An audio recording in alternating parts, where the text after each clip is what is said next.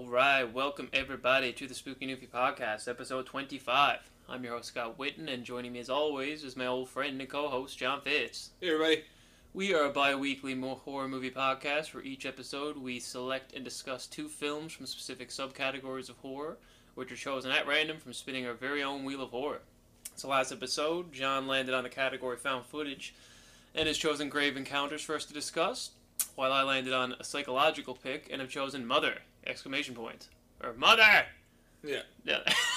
Mother! So, before we kind of get things rolling here, listeners, I just kind of want to say this off the top because I don't really know, honest to God, how many of you stick around to listen to the actual spinning of the wheel at the end of the episodes. I don't know if you guys just kind of drop off when we're done talking about the movies. I think some people just tune in for the wheel, I would say. Yeah, that's the only reason they listen, isn't it? That's most of our viewers. What will I talk about next? So we just kind of wanted to set the table here and let you guys know future plans for the podcast here. So we're reaching the year mark as of next episode 26, which is going to be our official end of season 1.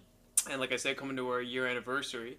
And I guess unfortunately we can say is that we've come to the decision where it's a rough decision, but there's a number of different life factors coming into play and stuff. And it seems appropriate around the Halloween season where we decided, since we're finishing the first season, to kind of step away from the podcast for a little bit and just put it on hiatus. I mean, it doesn't mean anything definitive in terms of, we're shutting it down completely or anything, but we thought it was the best time probably to step away from it again for separate personal reasons and stuff and kind of come back to this when we feel it's, more appropriate. We want to be able to have full focus for you guys and dedicated listeners who have been following us for, months on end now. So yeah, I just kind of want to get that out of the way first, and we'll fill in a little more detail at the end of this episode too about what we'll do for the next episode, which again will be, I guess, the season finale or whatever.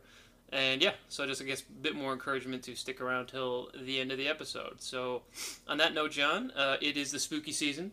We are officially in October here now, the best time of the year. Have you been watching anything, sir, since we've been putting on our watch list or anything, or what? Yes, a really busy time for me, and I'd say my my viewing of horror movies will really kind of get going in over the next couple of weeks. So, for our next episode before we go in hiatus, I'll probably have a bunch more that I've watched. But there is one notable one that I did get a chance to see. This is one that you recommended to me recently. You had mentioned it to me before, and I was had heard of it and was aware of it. And I watched this one, as you know, in a couple of different, different sittings. And the reason that I had to watch it in a couple of different sittings, honestly, was because I found it a very, very tough watch, and I honestly needed to. I wasn't even sure I was going to finish it, but you. Kind of said no, finish it. It's worth watching. It's one that, as a horror movie fan, it's good to get off your bucket list, so to speak. So, anyway, the movie is Martyrs, which many of you may be familiar with. This is the movie that Scott has talked about before. Comes out of the French extremist movement, I think it's referred to, and boy, it is. Yeah, I'd say it's maybe the most disturbing movie I've ever seen. Perhaps, it certainly. I only just finished it. I was saying to Scott today. I started watching it last weekend, and so the wounds are fresh. Yeah, so I mean, it's still very fresh in my mind. But boy, it is something else. Like, I mean, without to give too much away, basically it deals with.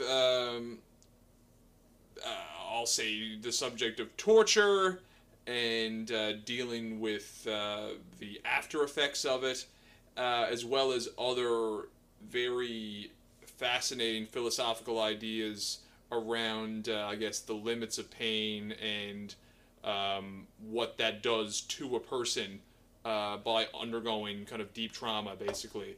But man, oh man, there are so many moments, I think, that are going to stick with me for a long time after watching it. Yeah, because I can remember John was mentioning to me off air throughout the past week or so that he's like, yeah, so Scott, I've decided to give this a try, give it a shot and see where I can kind of go with it and stuff. And John left off at a certain point. I remember when he was giving me the heads up on how much he had left, and it was kind of, I think, right before it kicked into the third act, and you were like, yeah, it's again like I don't really want to say anything because it's a perfect example of a movie where it's like as shocking and as hard to absorb and experience as it is, the less you know about this movie, without a doubt, the bigger punch this is gonna fucking land to the gut.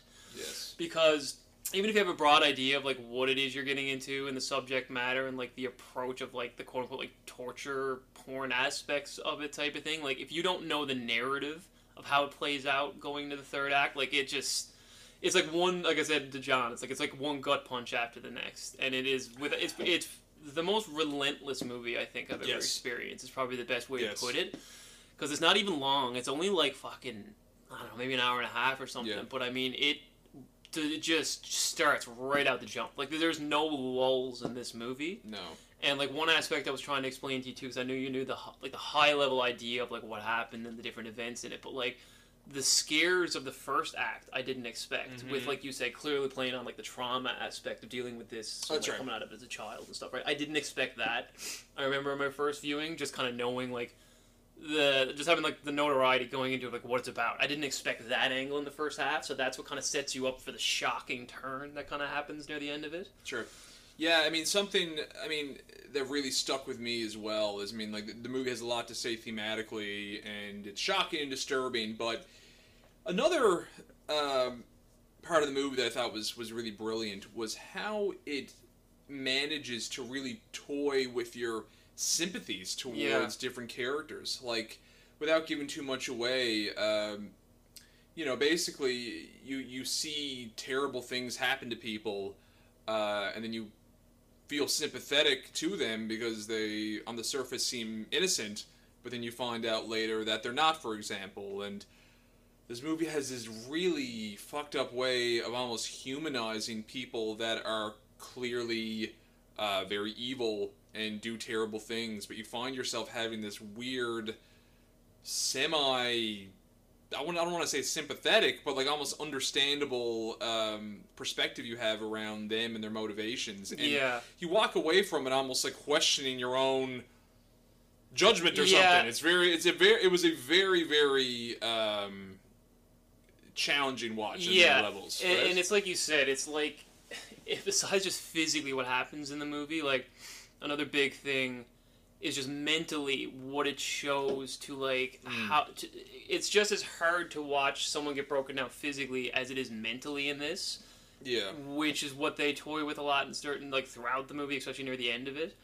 And it's, again, like John's saying, it's kind of playing with the idea of just, like, pushing a human being to their breaking point, essentially. And just kind of, like, again, without getting anything away, like, what the end result of that is supposed to be. And another biggest thing is, like, what John's saying, especially when you go into this movie blind, not even with a high-level understanding of what you're getting into, not knowing the narrative, like, it plays with you, like exactly what John's saying, you feeling sympathy towards human beings going through something that happens, but then you're later given the context of why something happened. Yeah. And then you literally are forced to backtrack on your initial thoughts and emotions and be like, oh, wait, well, should I feel this way? Should I feel that way? Like, I did feel this way initially, but then all of a sudden once you paint the picture a certain way, it's like now I kind of, not so much understand, but you get why certain events happen, and you're kind of felt bad for feeling a certain way. Absolutely, and even further than that, you see people do horrific things, and then you get this these moments where they explain their motivations for doing the horrific things, and you can't help but feel almost weirdly fascinated by what they're talking about, and it causes you to not agree by any means, but you kind of come to a greater understanding of why they did it. Yeah. And that almost makes you somehow understand it more, which you almost don't want to do, because you're seeing them do such horrific things. It's almost like you don't want to develop any kind of relationship with them, you know? And it's not the exact same thing, but it's almost like the idea of blaming a soldier for doing horrific acts during a war, where obviously they can overstep their boundaries and take advantage of a certain situation and do more horrific things than are necessary or whatever there. But, like, who are you supposed to be specifically mad at in this situation? The soldier, or, like, the reason and cause as to why they've been brought there to do it is kind of the context I get. But it's like, it's not war, is what I'm saying. It's for another reason, but like it's kind of again just playing with the aspects of like how you're supposed to view certain people for doing things they're doing. Not again like John said, not justifying in any way, shape, or form the stuff that's happening, but it plays. It could be, put it this way: if you put this movie in someone with a less subtle, well, I wouldn't say subtle, fuck, with a more like I don't know, high level, I wouldn't kind of a studio approach. This could be such a fucking schlocky bullshit excuse for like blood and guts and gore and just to kind of get people tickle pink, kind of like Hostel and stuff like that. Yeah, that's right. But if you suffer through with what you're supposed to do with these characters, I mean, it's all part of it. You're supposed to go through what these characters are dealing with That's for right. you to feel a certain way.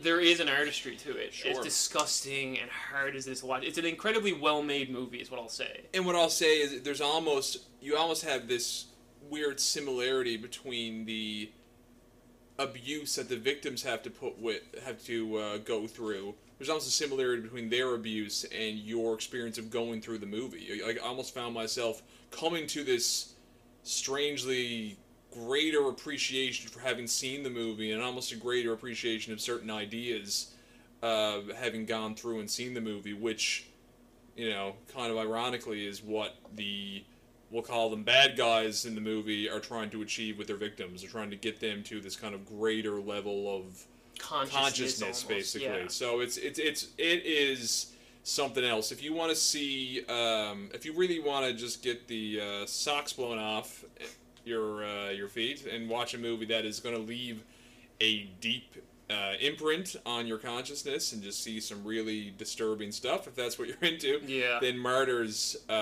is the one to watch. I watched the one with subtitles, and I'm glad I did. I'm kind of jealous actually because Yeah. the last time I saw it, I had trouble finding any version with subtitles. It was all the dubbed versions, and it does take away the first half of the movie because it's again like but any day of the week take subtitles over a dubbed movie. Yeah. It just completely takes me out of it, and I get distracted at times. Yeah, it's kind of hard to find, but it is out there. So if you dig around enough online, you can find it.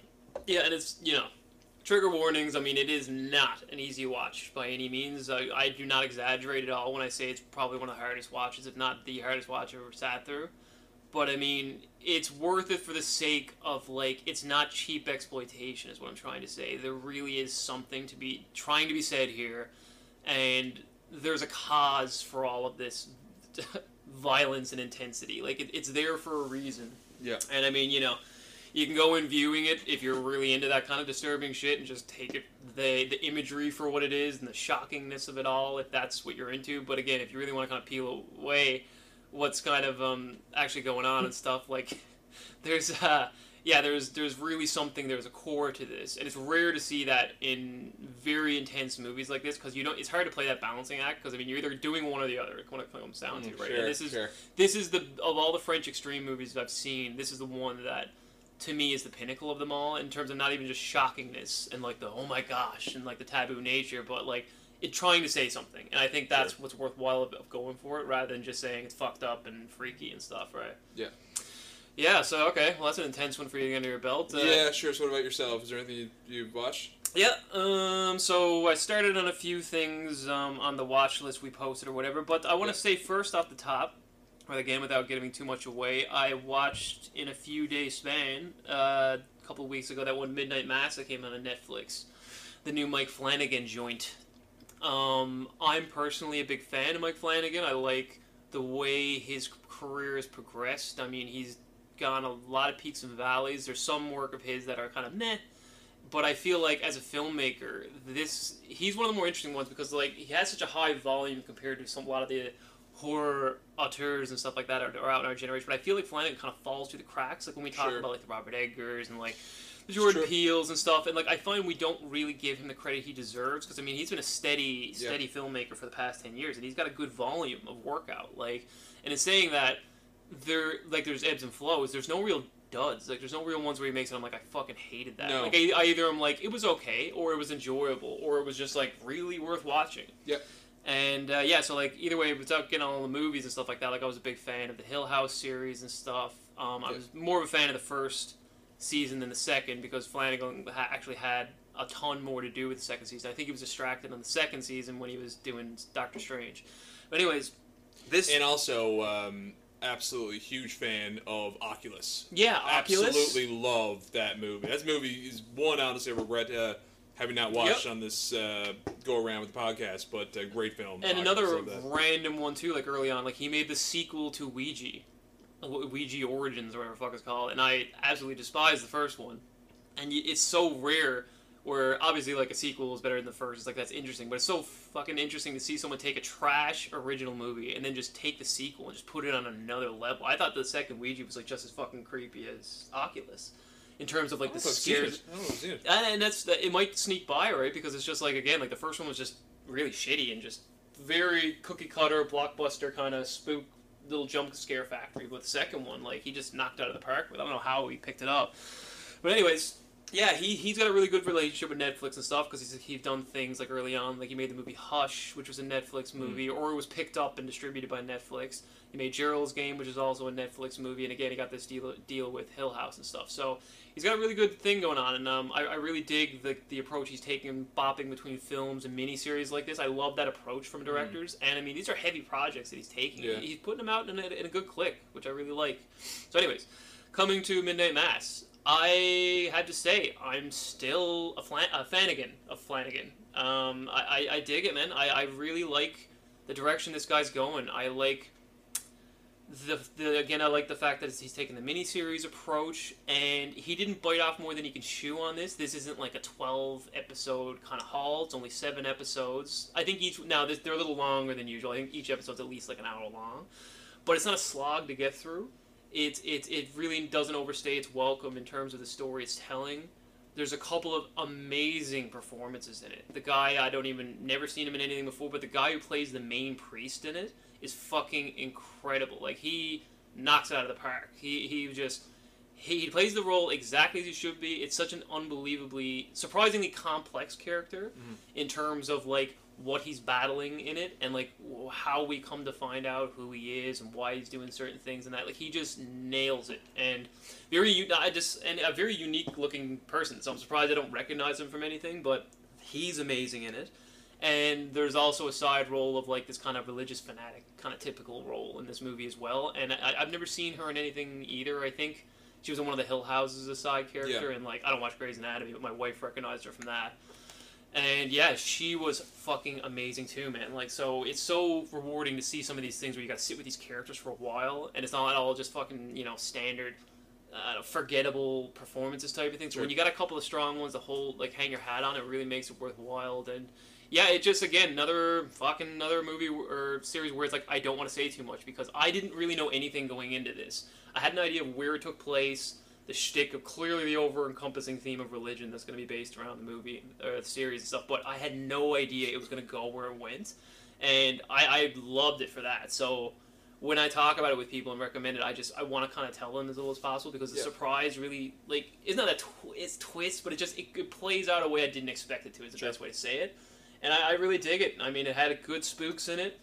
It's a little, the problem with Flanagan overall, I find, though, is when he really does it. He's kind of like the Stephen King of filmmaking, where the big picture's great, some characters are great. I love the narrative itself, but like he really like needs to trim the fat in some areas. Like, for instance, when Stephen King writes a book, it's 500 pages. Maybe it could have been 350. You know what I mean? Absolutely. Like this was great, and I find he's getting into a little trope of himself, a little cliche of the way he does things, where he has a tendency where every single key character in the top 10 has to have some meaningful monologue for you to kind of get to know them and their past and where they're currently sitting. And it's like, so he really gives respect to the actors, which I dig. But like at the end of the day, it's like he needs to know where to trim that down a bit sometimes. Because sometimes they nail these monologues and they're perfect and they fucking really good. But then the other 50%, you're like, oh my god, it was like 3 minutes of just like eye-rolly, like emotional like baggage and blah blah blah. So like, that's one thing I'm finding he's getting a little too caught up with, and I hope he steps back from it a bit. But if anyone's watching, who's listening, will know what I'm talking about in terms of the heftiness of that. And I don't know, the final act, I would say, of the series, which is like the last 2 episodes, dragged a little here and there in terms of like getting to the point. But overall, those are nitpicky things. I highly suggest, especially spooky season. You guys want a series and stuff to pick up. Without a doubt, give what's it called? Midnight Mass. Midnight Mass. Give Midnight Mass a shot. It was really good. I gotta say, really worth a watch. Otherwise, I don't really want to dwell too much. We kind of like had a good chat there about those the initial murders and stuff. The only other thing I'll give a little shout out for I watched last night. Did you ever see the hour-long thing on Shudder? It's called Host. It's like the Zoom fucking seance. Oh yeah, I have seen that. Yeah, that was on Crave as well for viewers in Canada. Yeah, I did watch that. Yeah, snuck that in last night because it was just like an hour long, and that's a good little effective fucking spooky little pandemic movie. Pretty inventive. Yeah, I would say, you know? And I mean, considering like the circumstances the movie was made and stuff, I mean, it's just straight up respect to the filmmaker. Like, I mean, they really pulled it off without. It's like I'm so happy they didn't turn it into an hour and a half, and they just kept it at the hour. It was like a really really good like. I don't know, Black Mirror episode almost or something. Do you know what I mean? Exactly. And yeah, just really good in that sense. That's another good little suggestion too, if anyone's looking for a random spook the holiday season. But that's it though. I don't really want to get into anything else. I didn't know if you wanted to talk about it. It doesn't sound like you do. No, I'm good to go. All right, well, let's get into the main attraction then.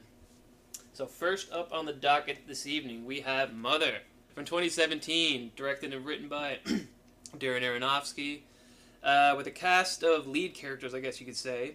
Jennifer Lawrence as Mother, Javier Bardem as him, and I'm going to set a preface here and we'll come back to this, but I'm going to say Ed Harris as Adam, and I'm going to say Michelle Pfeiffer as Eve. And hot take. Hot take. So, quick synopsis for this film, if you can make one. A young woman spends her days renovating the Victorian mansion that she lives in with her husband in the countryside. A stranger knocks on the door one night. He becomes an unexpected guest in their home. Later, his wife and 2 children also arrive to make themselves welcome. Terror soon strikes when the belligerent wife tries to figure out why her husband is so seemingly friendly and accommodating to everyone but her. I mean, that is just like, what? It's like, I guess that's kind of what happens. They call her belligerent in that? Yeah, they call her belligerent. Yeah, I don't know if that necessarily fits, but anyway, that's it. Yeah. Scott, you've been perfect with the synopsis up to now. You fucked it up with this one. Way to go. Fuck everything up. God damn it, Scott. Yeah, that's but it's fine. Well, I think I think good enough. I'm sure as anyone who's A, listened or seen the movie who's listening right now, and B, hasn't seen or just listening to us talk about it, like, you'll come to understand why that is kind of meaningless once we kind of the movie kind of defies like a neat summary, to be honest. Yeah, or like a straightforward narrative by any means, right? Yeah, sure. So yeah, I chose this one, Atlanta Psychological, and yeah, I guess this one really fits the bill in terms of like, I think psychological is probably a bit of a stretch. I mean, obviously, like when I picked it, I'm focusing clearly on what Jennifer Lawrence's character, quote unquote, is going through in the experience, and just like how the horrors of the movie, especially in the first like 2/3, is mental to me. It's kind of like a bad dream experience, as what I'll kind of get into as we start talking about it, like why I find it actually terrifying. It plays with my anxieties, but yeah, this was one I've seen twice now before this most recent watch. So, I mean, yeah, it's a strange one. I'm an enormous fan of Darren Aronofsky. We'll talk about him in a second, too, once we go over the high-level stuff. And, yeah, this movie is one of the most divided movies I can possibly think of in the last probably 20 years in terms of just fanfare. I don't think I've met anyone in the middle with this movie. It's either they either fucking hate it, and they think it's an abomination to filmmaking, and it's disgusting, and it just has no right to be called entertainment. Or B, it's a brilliant triumph, and it's brave, and it's, you know, trying new things and treading new waters, and it's, you know, something they've never seen before. So it is an insanely divided movie. I'm on the latter end of it, I guess, as to why I probably picked this, and I'll explain myself as we probably go through. But, yeah, that's kind of where I stand with it right now, and obviously there's no point in getting into the nooks and crannies yet, which we will in a second. But, John, what is your background with this thing? Yeah, like I remember when it came out, when it was a few years ago. Yeah, what was it, 2017? 2017, yeah, and, yeah, like I remember this was in the midst of when I was kind of really getting into horror movies, and I remember it having a very divided response. I mean, like, critics were divided. I remember checking out Rotten Tomatoes. Audience scores were particularly high, so it was kind of like, okay, noted, like, maybe something I'll check out at a later time, you know, when it comes to streaming or something. And eventually made its way to Netflix. I probably saw it for the first time a couple years ago, something like that. It's been on streaming platforms for a while, I feel like. But anyway, I checked it out. Gonna be honest, first time I saw it, really didn't know what to make of it. Like, it's a pretty, I'm gonna say it's a very dense movie. Like, this is a movie that really requires a lot of thought and a lot of contemplation, I think, to... A lot of focus. A lot of focus to really kind of appreciate it. And, honestly, the first viewing, I really didn't know what to make of it. So, in some ways, I might be... You say that, there's no one in the middle, but I guess there's almost a separate category of just, like, kind of like, I almost feel like I can't properly assess it. You know what I mean? After having seen it, I feel like I need to sort of digest it more.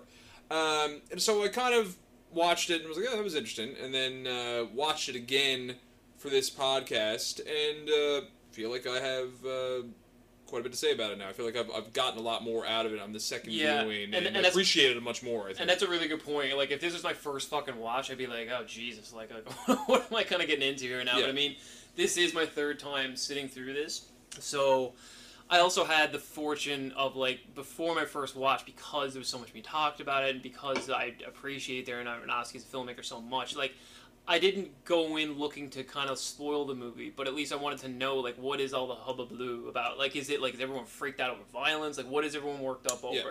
So at least the one thing I got as a heads up before I went to watch it is, like, go in with a surrealistic approach. Go in like you're watching, like, a moving painting almost, sure. And, like, because I was given that heads up before experiencing it, like you said, the denseness for what it is, and had that kind of mind frame on. For instance, like, when I'm going to watch a David Lynch movie, I know when I watch a David Lynch movie, I'm not getting a fucking Disney picture where there's, like, A, B, C, and, like, oh, everything, there's a climax at the fucking third act, and then we get a resolution. Like, I know when I watch his movies, because of who he is, what I'm getting into, how I should sit down and interpret it, and how I should absorb and, like, put the pieces together myself. This is an instance where Aronofsky has never jumped full throttle like this before, so given that heads up helped me kind of digest it to this point, and I think I've got a good enough notion of, like, how to kind of, like, what's going on, what's being said, from a very, very broad, high-level theme, and then also there's tons of layers, sub-themes, and, like, stories you can also go and veer off on, right? That's right. So, like, let's talk about Darren Aronofsky as a filmmaker itself, because I don't want to bypass him, because I just think he's one of the better filmmakers out now today. And I mean, he's one of the handful of directors where no matter what he's coming out with, I get excited about it. Yep. And I put him up there, with a lot of the other ones, like Paul Thomas Anderson's.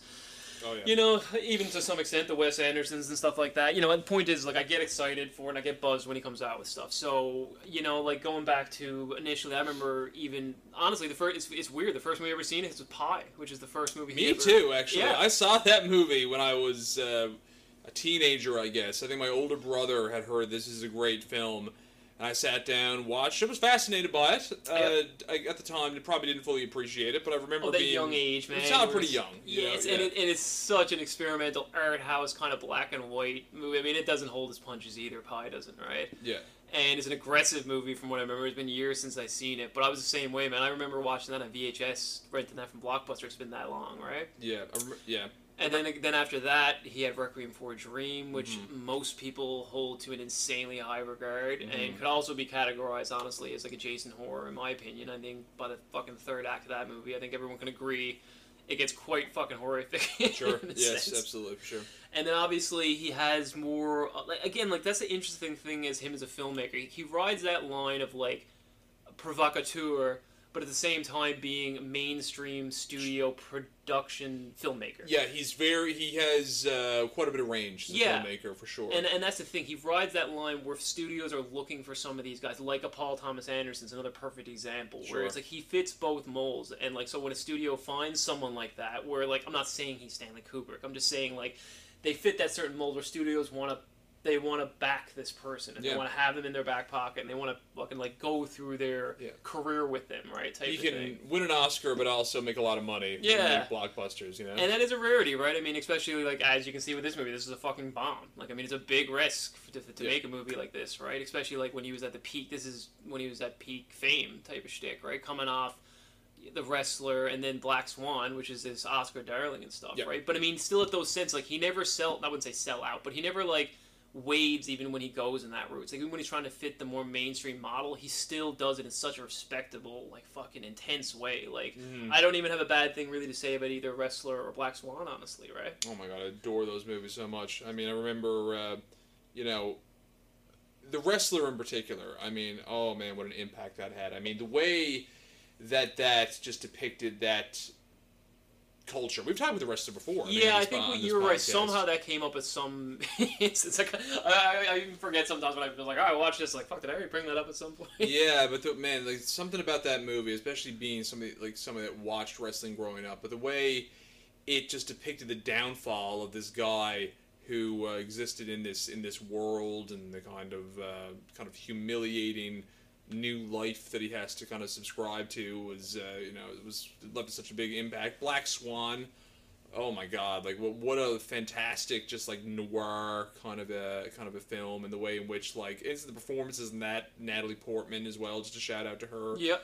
Mila Kunis, and even Mila Kunis in it, man, like it put her on the next level for me in terms of taking her, like just showing her range of like what she can do as an actress and not just be like a silly little rom-com type of actress. They're like, she is fantastic in her own right. And like the thing I always loved about Black Swan is like it's such a sad depiction of like how much work you can put into being the best of the best, but like practice doesn't make everything. Like you always got to have that natural X factor, which is like what Mila Kunis had, even though she didn't take it as seriously as Natalie Portman. You got to like had that best of both worlds type of thing. Yeah, exactly. And you know the potential destructive nature of pushing yourself to the limits in the pursuit of perfection. Exactly right. Yeah, for sure.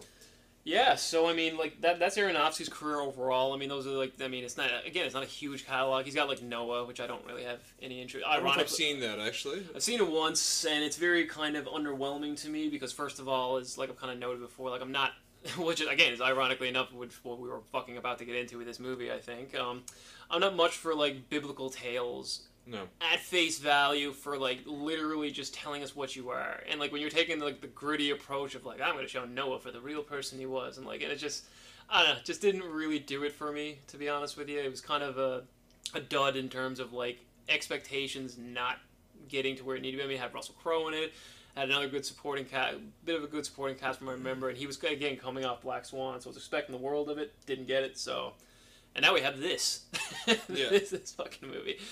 So, yeah, I mean, kind of similar to what I was just saying before we kind of got into the meat of this here now. I think the best way to do this movie here now is similar to some other ones we've done where, I mean, as you guys have listened to us in the past, like, we'll kind of just run through the movie semi-chronological and we'll hit on, like, a lot of the points and meanings of things as we set through, like, what happens in the movie. But I think the best thing to do here now, I think we did it for, like, Donnie Darko and a couple other ones, where let's just, like, rip the Band-Aid off now and just say, like, I'm going to say what I think is happening here, who is what I think really happens here at the end, and then I'll pass it to you, and then from there we'll just start fucking bouncing around, because I think there's no point in really kind of just saying what happens here beat by beat, because it's not nearly as interesting to just talk about what I think is being said here. Yeah. It's a more important thing, so, okay. So my outlook on this movie is that, obviously, I think, without fucking beating anyone over the head with it, is that Jennifer Lawrence is supposed to represent Mother Nature. I think Javier Bardem, her husband, is supposed to represent God. And I think the movie itself is supposed to represent the 7 days of creation in terms of, like, you know, God creating the earth and all this bullshit and, like, the cycles we go through. And if anything past that, because it comes into modern day of where we are now and, like, basically the impending doom of what we're going to experience. So as the movie goes on, we have the house represents planet Earth, and we basically have this happy couple living in this purity almost, and this excitement of creation, this idea of fixing up this house, or quote-unquote planet Earth, and making it the best for what they want it to be. And then we end up getting impending on them unannounced, without Mother being told anything about it. We have God bringing in these two humans, other beings, into the house, which are just called man and woman. And it can very easily be interpreted that this is Adam and Eve. This is the two first creations of God for human life. Especially in one scene where it's pretty obvious as well, where we see Adam having like a wounded rib at one point. Yeah, which clearly is supposed to represent the rib that he sacrifices to God, which allows him to create Eve. Because then we see the next day Eve show up, right? So, anyways, we go through going through the jigs and the reels of it all. There's tons of things I'm going to skip over here on the high level. We see there's children show up then after the fact, which are, in my opinion, supposed to represent Cain and Abel, who immediately get into a fight, an argument, and they're very disdainful and distasteful of God itself, especially the Cain character, which is not named, but that's clearly what it's supposed to represent, because he ends up murdering his brother Abel, like in biblical terms. Then after this, we see Cain disappear and essentially get casted out of the house, which is supposed to what had happened once he like defied God's needs and get to murder, right? So as the movie moves on, either way, more and more people start showing up. They become much more disruptive around the house and stuff. And from the way it's all being experienced is that, again, Jennifer Lawrence's character, Nature, is basically in a situation where she has no control over what's going on except trying to maintain her house or the planet Earth. She has no say or notion of what these humans coming in and disrupting her and her husband's life are going through. So this is just humans coming to the planet and basically taking advantage and exploiting nature for what it is and what they want to do with it, right? As unapologetic as they are. The movie, I feel, comes full circle near the end, where we'll get into the third act and a lot of the stuff that happens, but I feel the end of the movie is basically supposed to represent the impending apocalypse that's being brought on by ourselves and our own selfishness and our greed as humanity. And a lot of... Now, I'm glossing over a lot here. Sure. But we'll get into why I think it got to this point. And I think what happens then at the end, once the apocalypse occurs, and we'll explain how that happens, we see basically a recycle of everything, and we're in a situation where God basically just wants to start from scratch again and see what happens, right, from the go. Because the movie ends the same way it starts, is the best way to kind of put it. So that's my very, very, very high-level interpretation of like what's happening, just if you want to put a narrative on what the fuck this is, but I've glossed over a ton of important things and like imagery and like actual fucking more deep meaning to what I'm saying, but that's like the crux of I think what's happening here, right? Does that make sense? Oh yeah, no, 100%. I think you nailed it, and I think that based on like I said to you off air, I need a little bit of help with this one. I did do a little bit of reading around, and honestly, that interpretation I think is shared by a lot of different critics. The kind of the environmental and biblical kind of allegorical nature of the movie, and that's kind of the thing. That's why it's hard. Once I got halfway through what I was saying there, it's like I don't look at it like it's like if you're trying to put a bow on it, that's what I think it is. But there's so much. It's not important to just say the point A to Z and how the movie finishes. It's like I gloss over a ton of important things that are not even religion based. There's tons of themes and things that are happening, and so much symbolism in this movie.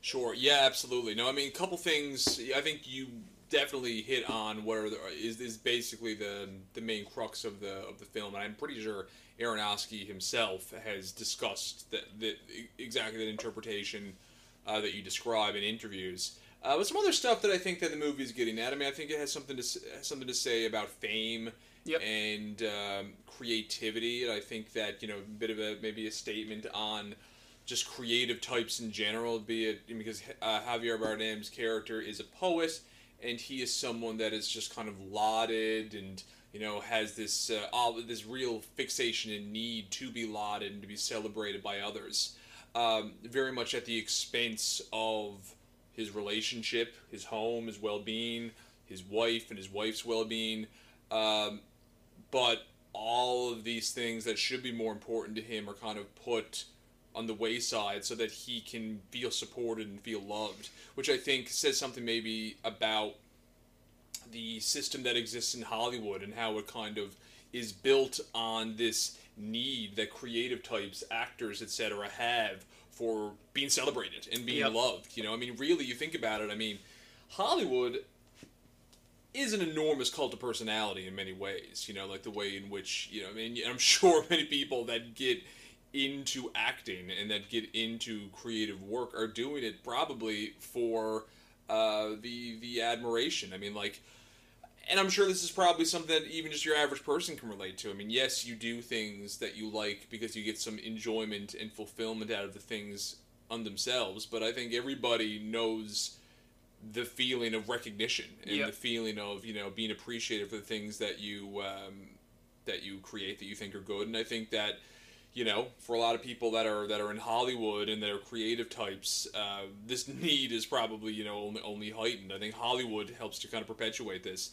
So I think there's something to be said about that. But it's such a good point, and that's why it's so difficult to put a pin on this movie, like, because I don't think like what I'm saying, like at the beginning, like I don't think that's the end all be all like ending narrative. I think that's kind of like what you're getting into now is like you can literally read this movie on a number of different ways, and you can experience, like, if you watch it again and you're like, I'm going to choose to take that perspective to look at it, you can experience the movie completely different depending on, like, if you want to take that route. Because if you were to go that area, then you're kind of in the, you know, you're looking at Mother's angle as probably, like, the disposability in terms of, like, your mate, in terms of those things, and, like, what they have to go through, and, like, how Jennifer Lawrence's character is never listened to. She's never taken seriously. She's pushed aside because the artist is the more important thing. And I'm just going to pick up on that detail there about how Jennifer Lawrence's character is pushed aside. I also think that this movie definitely has something to say from a gender standpoint, specifically the way in which, you know, historically, generation after generation, you know, women are taken advantage of, exploited, beaten, disrespected, their bodies disrespected. Underappreciated by really humanity at large. And I think that, you know, I think there's supposed to be a comparison made there by, you know, with the environment, nature itself, with femininity. And these are, you know, common similarities, and women and femininity is often, you know, associated with nature. And I think that, you know, Aronofsky is clearly trying to make a little comparison there as well in this film. You know, and even just the I think a more contemporary theme, I think that unfortunately is really irrelevant right now in light of some in the States, some laws that are being contested. You know, with I know Roe v. Wade in some states seems to be almost being overturned. And which is really sad and awful, and you know, hopefully that tide doesn't grow and get worse, and furthermore, hopefully, you know, some of these decisions can somehow be overturned in the Supreme Court or in, you know, state courts. But in any case, I think this movie also has something to say just about the lack of autonomy that women have over their own bodies, especially you know, Jennifer Lawrence's character. The house itself is meant to be, I think, an extension of her. And, you know, one of the more disturbing and surreal moments in the movies are when that house is just being disrespected, so therefore she is. And people are taking things from the house. And the final climax of the movie is her own baby being taken and killed. So it's, you know, it's almost as if they're trying to make a point about the lack of autonomy that is granted women over their own body and their own desires that still persists in society today and has for a very long time. Right? So, like, let's that's the thing about this too is this is such an easy movie to kind of bop around so fluently, and again, it's kind of ironic because it's the way the movie plays out. Like, one of my notes here is that I find, like, the most interesting thing I find, it could be very, very frustrating for other viewers probably who probably have a reason to hate it, is I find the time in this movie is almost like waves in the ocean, where it's like there's peaks and valleys. There's a lull where it's like you feel like you're in real time and everything's going okay. Then all of a sudden you hit a wave and things progress like a year. It feels like time is very, very fluid. It's hard, especially on a first initial watch, to grasp like when you're really looking at things and like how did this, when you turn a corner, like why are all these people here all of a sudden? But once you just kind of like let go of like the realistic like narrative of like what the fuck's happening here, and you just kind of like let the experience wash over you, it gets a little easier to consume it of what it's trying to say. So before we get too much into the weeds here, let's talk about the main characters, and we can kind of do what we're doing and plot some of the key things we think we're saying about it. So let's start with Jennifer Lawrence in terms of like her performance, and not even just like the various meanings, but just like her as a character period in terms of like how effective she is throughout the movie. Yeah, sure. I mean, she you know, she's, I would say, unfortunately, I mean, a way to describe her in general is that she often, kind of, to me, just feels like she's constantly on the defensive, and she is a bit of a victim throughout this movie. She is someone that I think early on we see her, like the opening shot that we have of her. The main opening shot is her kind of waking up in bed, and she's kind of looking for her husband, Javier Bardem. We don't know where he is. This kind of very subtly sort of sets up the dynamics, which is she's all kind of serving him in some sort of a way, looking for him. Looking for guidance. And he is not really available, so to speak, because in that opening shot, he is somewhere we don't know where she is. She is somebody that seems to spend her life, focused on trying to make as good of a home as possible for her and her husband. We find out early on in the film that there has been some kind of mysterious fire of some kind, but now the house has been renovated, basically, seemingly single-handedly by her. She's the one that kind of seems to do all the plastering, all the renovation, all the various work. You can notice I'm not a contractor, so I'm glossing over the various types of work. The plastering and the cleaning and the nailing and the nailing, the screwing. No, but she's doing all the renovations, we'll say. But we also get the sense that Javier Bardem is not helping with this in any kind of a way. He seems to be focused constantly on doing his creative work, which is it's never made poetry, and but it's never made known. Like, we know he's like a writer and, like you said, a poet and stuff like that. But I love how we're never shown like what it is he's doing or what he even finally comes out with, which again is a very important aspect we can talk about later and what it's saying. But it's like, I love that. I love because we're so specifically put in her shoes is the brilliance of like what I think Aronofsky does in this, and that's what puts my anxiety through the roof. Is because he does such a good job of like putting us in the point of view of this one character throughout the whole experience. Is that we are left in this idea of uncertainty, and like because when we question things half the time of like what is going on, why did someone do this, like the Jennifer Lawrence character is questioning the same things. Like I like how she isn't acting like she's in the movie she's in. She's acting like us is the best kind of way to put it. Yeah, absolutely. And I like that feeling because what I think it does throughout the whole movie. It comes with the theme. I can paint a better picture of the whole nature theme with what I think is going on, but it paints a really good picture of what you're saying too about like the allegory about like just present day women and how they're underappreciated. Because I think that like the biggest thing my anxiety put through the roof is the idea of gaslighting. And how like and that's why I said earlier about how it's like it feels like you're in a bad dream, because the first like 2/3 of this movie, she's constantly in situations where we as the audience agree with where Jennifer Lawrence is coming from and the problems she's having and the issues and stuff, and the fact she's trying to be polite, but like when she snaps, everyone looks at her like you're being the ignorant one. That's here. right. Why are you talking to us like this? And everyone's like, yeah, like how dare you? But like. And again, so it comes to perfectly to your point about what I think is saying about the female gender in general, and like how the public at large have to like pat their head and say like, okay, let's go away now, type of thing, right? And I think there's just such a expectation placed on women that they are just nice and go with the flow and don't rock the boat. Don't rock the boat. Don't stand up for yourself, even if that means that your own autonomy and your own rights and your own sense of comfort is being disrupted.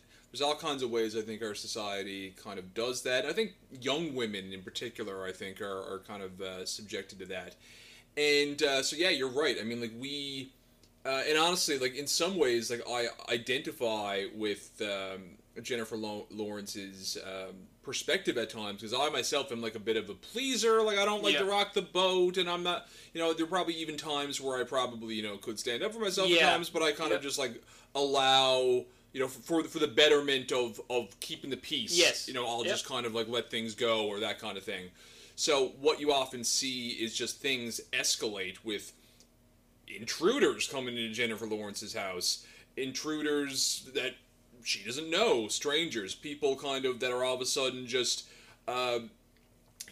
permitted to stay in the house because her husband has allowed it to go on. Yep. And she's clearly uncomfortable this whole time, and we share in her discomfort, and but she feels powerless to do anything about it. And again, like I think that's and I don't think it's much of a stretch to say, kind of like bouncing back again to the nature metaphor, right? Where it's like, I think the first like 10 minutes of the movie again is just, it's supposed to be the idea that all that exists at this point is God and nature, and he's allowing nature to do what it needs to do to create this world, to make the better world, to make this beautiful living being that like everything can exist on. But to the point of what we'll talk about more when we get into Javier Bardem's character, is that like he's off being selfish, doing his own things for the sake of creation, and his mind frame is almost like, okay, I've created you, you can go and do what you got to do. And he's so overwhelmed with just like more and more creations and doing more and like adding more to this like game that he's playing, that he gets distracted on how certain things can affect other beings, right? Almost like from his selfish point of view. But like, so the idea of the nature component of, rather than just looking at like the female perspective of like society looking down, it's almost like, again, she's nature. Humans now are coming into the world, which is what's representing them taking over the house, and they're fucking with all the work she's put into this house, all the trees that nature's created, all of this. They come in and they start painting the walls for her. And she's like, I don't want that. You know what I mean? But it's like, because she's being so passive, like nature, she has no control to stop us from doing what we have to do to this planet, right? So like, that's the frustration she's experiencing. Yeah, exactly. I mean, honestly, like, to put it bluntly, I mean, it paints a pretty bleak picture of the effect that humans have on the Earth, period. You know, I mean, I think the suggestion is sort of like, you know, what if Jennifer Lawrence and Mother Nature were just left to their own devices, there would be, like, perfect harmony. Like, she would be content. There would be a complicated relationship, perhaps, between her and her husband, but basically, if she was kind of left on her own devices, things would be fine. But it is humanity itself, when as soon as they start showing up, bit by bit, it's ultimately a destructive force. And we come to learn too, because it happens so rapid fire, and again, like, time is such a strange construct in this movie, that like things are progressing and moving so fast that Jennifer Lawrence's character, like us, can't keep up with it almost. Exactly. And like it's almost like we're us and Jennifer Lawrence are experiencing this movie on a linear timeline, while around her, because nature has been around for as long as the fucking planets exist. Things are happening so much faster around her than while she's moving at a normal pace, is what I'm trying to say, right? So she can't keep up with all this change and these adjustments, and like you said, as soon as these humans start showing up, all they care about are themselves and everything around them. They're never focused or care about like the work she's put into the house, or that it's even her house, right? Exactly. So, like, I mean, and then to keep on top of that, like, another interesting fact, why I think sticking with the biblical kind of notions to this, is we get a kind of a break from this invasion of the house, where, fucking Christ, like, the scene where she constantly had to tell people to get off the sink. Like, my anxiety was, like, through the fucking roof, man. That was so infuriating. I wanted to yell at the TV and be like, get off the fucking sink. So infuriating, the way these people, not only do they ignore, so basically, the sink hasn't been braced, which I guess means like put against the wall. It has been put against the wall, so it's not secured. So you know, these people just kind of look at Jennifer Lawrence, and it's not like almost this sort of eye-rolling way, laughing at her, until eventually they actually seemingly tried to take the sink down. They knock the sink off the wall, and that causes like water to just flood into the kitchen, and then the whole house gets flooded out. And so what I think this is again, sticking with the biblical perspective of all this, is I think that because this is what clears the house out, and we're left finally again with her and her husband. I think that's supposed to represent the Great Flood. And I think it's supposed to represent the fact that it's cleansing the planet again of all foulness and selfishness and stuff, and it's supposed to bring things back to what God intended it to be, right? A clean slate, besides obviously Noah and stuff. And that's why we get a point where it's just Javier Bardem's character and Jennifer Lawrence's character again, and this is where she finally gets impregnated, which is kind of like touched upon here and there throughout the first part of the movie. And again, I think this is supposed to be the new hope, where she finally gets a level of happiness again, where she can kind of start creating again, and she can start kind of like creating her own life. Because then what do we see happen in no time after this Great Flood happened? We finally see Javier Bardem complete his masterwork. Is whatever it is he's been working on this entire fucking movie. We don't really know what it is. We assume it's some great poem or story or some shit, but we never really see what it is. And it gets released into the world, and it causes people to flock to the house. And not even just like touched, like, annoying like it was in the first half before the Great Flood is what I'm thinking has happened. But now it's just the house is getting fucking taken over by people. And I think, obviously, I don't think it really needs to be fucking said too much. I think it's supposed to represent the Bible coming into creation. Yeah, exactly. And, like, you know, basically what the flood this created in terms of, like, culture at this point, Yeah. right? And I just think that, you know, it has exactly culture coming about, and I think that people, a couple things going on in this movie. I think that people all of a sudden develop this attachment to Javier Bardem, who's the poet, and they feel like, oh, you know, like, you know, which often happens with, you know, fans of fiction and fans of you know, different albums and stuff. These people feel like they're being spoken to directly by him, you know, and I think that's also true of religion. You know, people feel as though, you know, God speaks directly to them, so they feel like they have this kind of direct connection with Javier Bardem. Many of the people that show up to the house do. So what ends up happening, I think, is that people, the fans, they have this sense of almost entitlement over the house itself, because they feel like, oh, this is Javier Bardem's house, and he's speaking directly to me. Yep. I have this connection with him, so all of this, in a sense, is collectively kind of ours. Sort of a connection there with religion, I think, in some ways, where people feel like, well, you know what? I'm one of God's children. You know, this is God's planet. Therefore, I can do whatever the fuck I want to this planet because I'm a child of God, and you know, God is allowing me to do this. But, you know, the argument is that, you know what? This is not actually God's planet. This is Mother Nature's planet. Exactly. God is an invention. This notion of, you know, his power and his dominion. I think what the movie is trying to say is that this is something that is you're just imagining, is kind of made up, and the real person that is truly in power here is Mother Nature. But because Mother Nature, you know, in some ways, I guess, lacks the ability to fend off immediate threats, you know, there's a destructive kind of quality to her as a result of people being on planet Earth. Yes. But what's interesting, though, is that, you know, the movie almost sort of suggests that in time, when Mother Nature will lash out and defend itself periodically. Yeah. So we see that with the flood, you know, when it almost just sort of happens, almost like in a karma kind of a sense, or it just is. like in a natural way. I look at it as more of a current, like I said, a cleansing of this bullshit type of thing. Right? But then at the end, I mean, we're jumping over a lot of things that happen in between, but at the end, you know, Jennifer Lawrence lights the house on fire and, you know, kills herself and everyone else in it. And I mean, take that as global warming. Warming. Take it as the notion of, like, we've pushed ourselves selfishly so far to the extreme that we feel like we can control nature and this planet as a whole. It's fucking ridiculous to assume that. I mean, how many times have I said throughout all these fucking episodes the theme of nature I always play with, where it's like, you know, as powerful and all controlling and stuff as that we can be, it's like nature will just run us over at the end of the day. Like, it always comes back to my favorite fucking George Carlin bit, where he was just kind of like, save the planet. He's like, the planet's fine. We're fucked. Yeah. We're not saving the planet. We're saving ourselves. Like, how fucking brilliant. It's so true. I mean, it is. It's like, we're not saving the planet. Save the planet. We can't even take care of ourselves. Yeah, like, what are you talking about? Like, and that's what...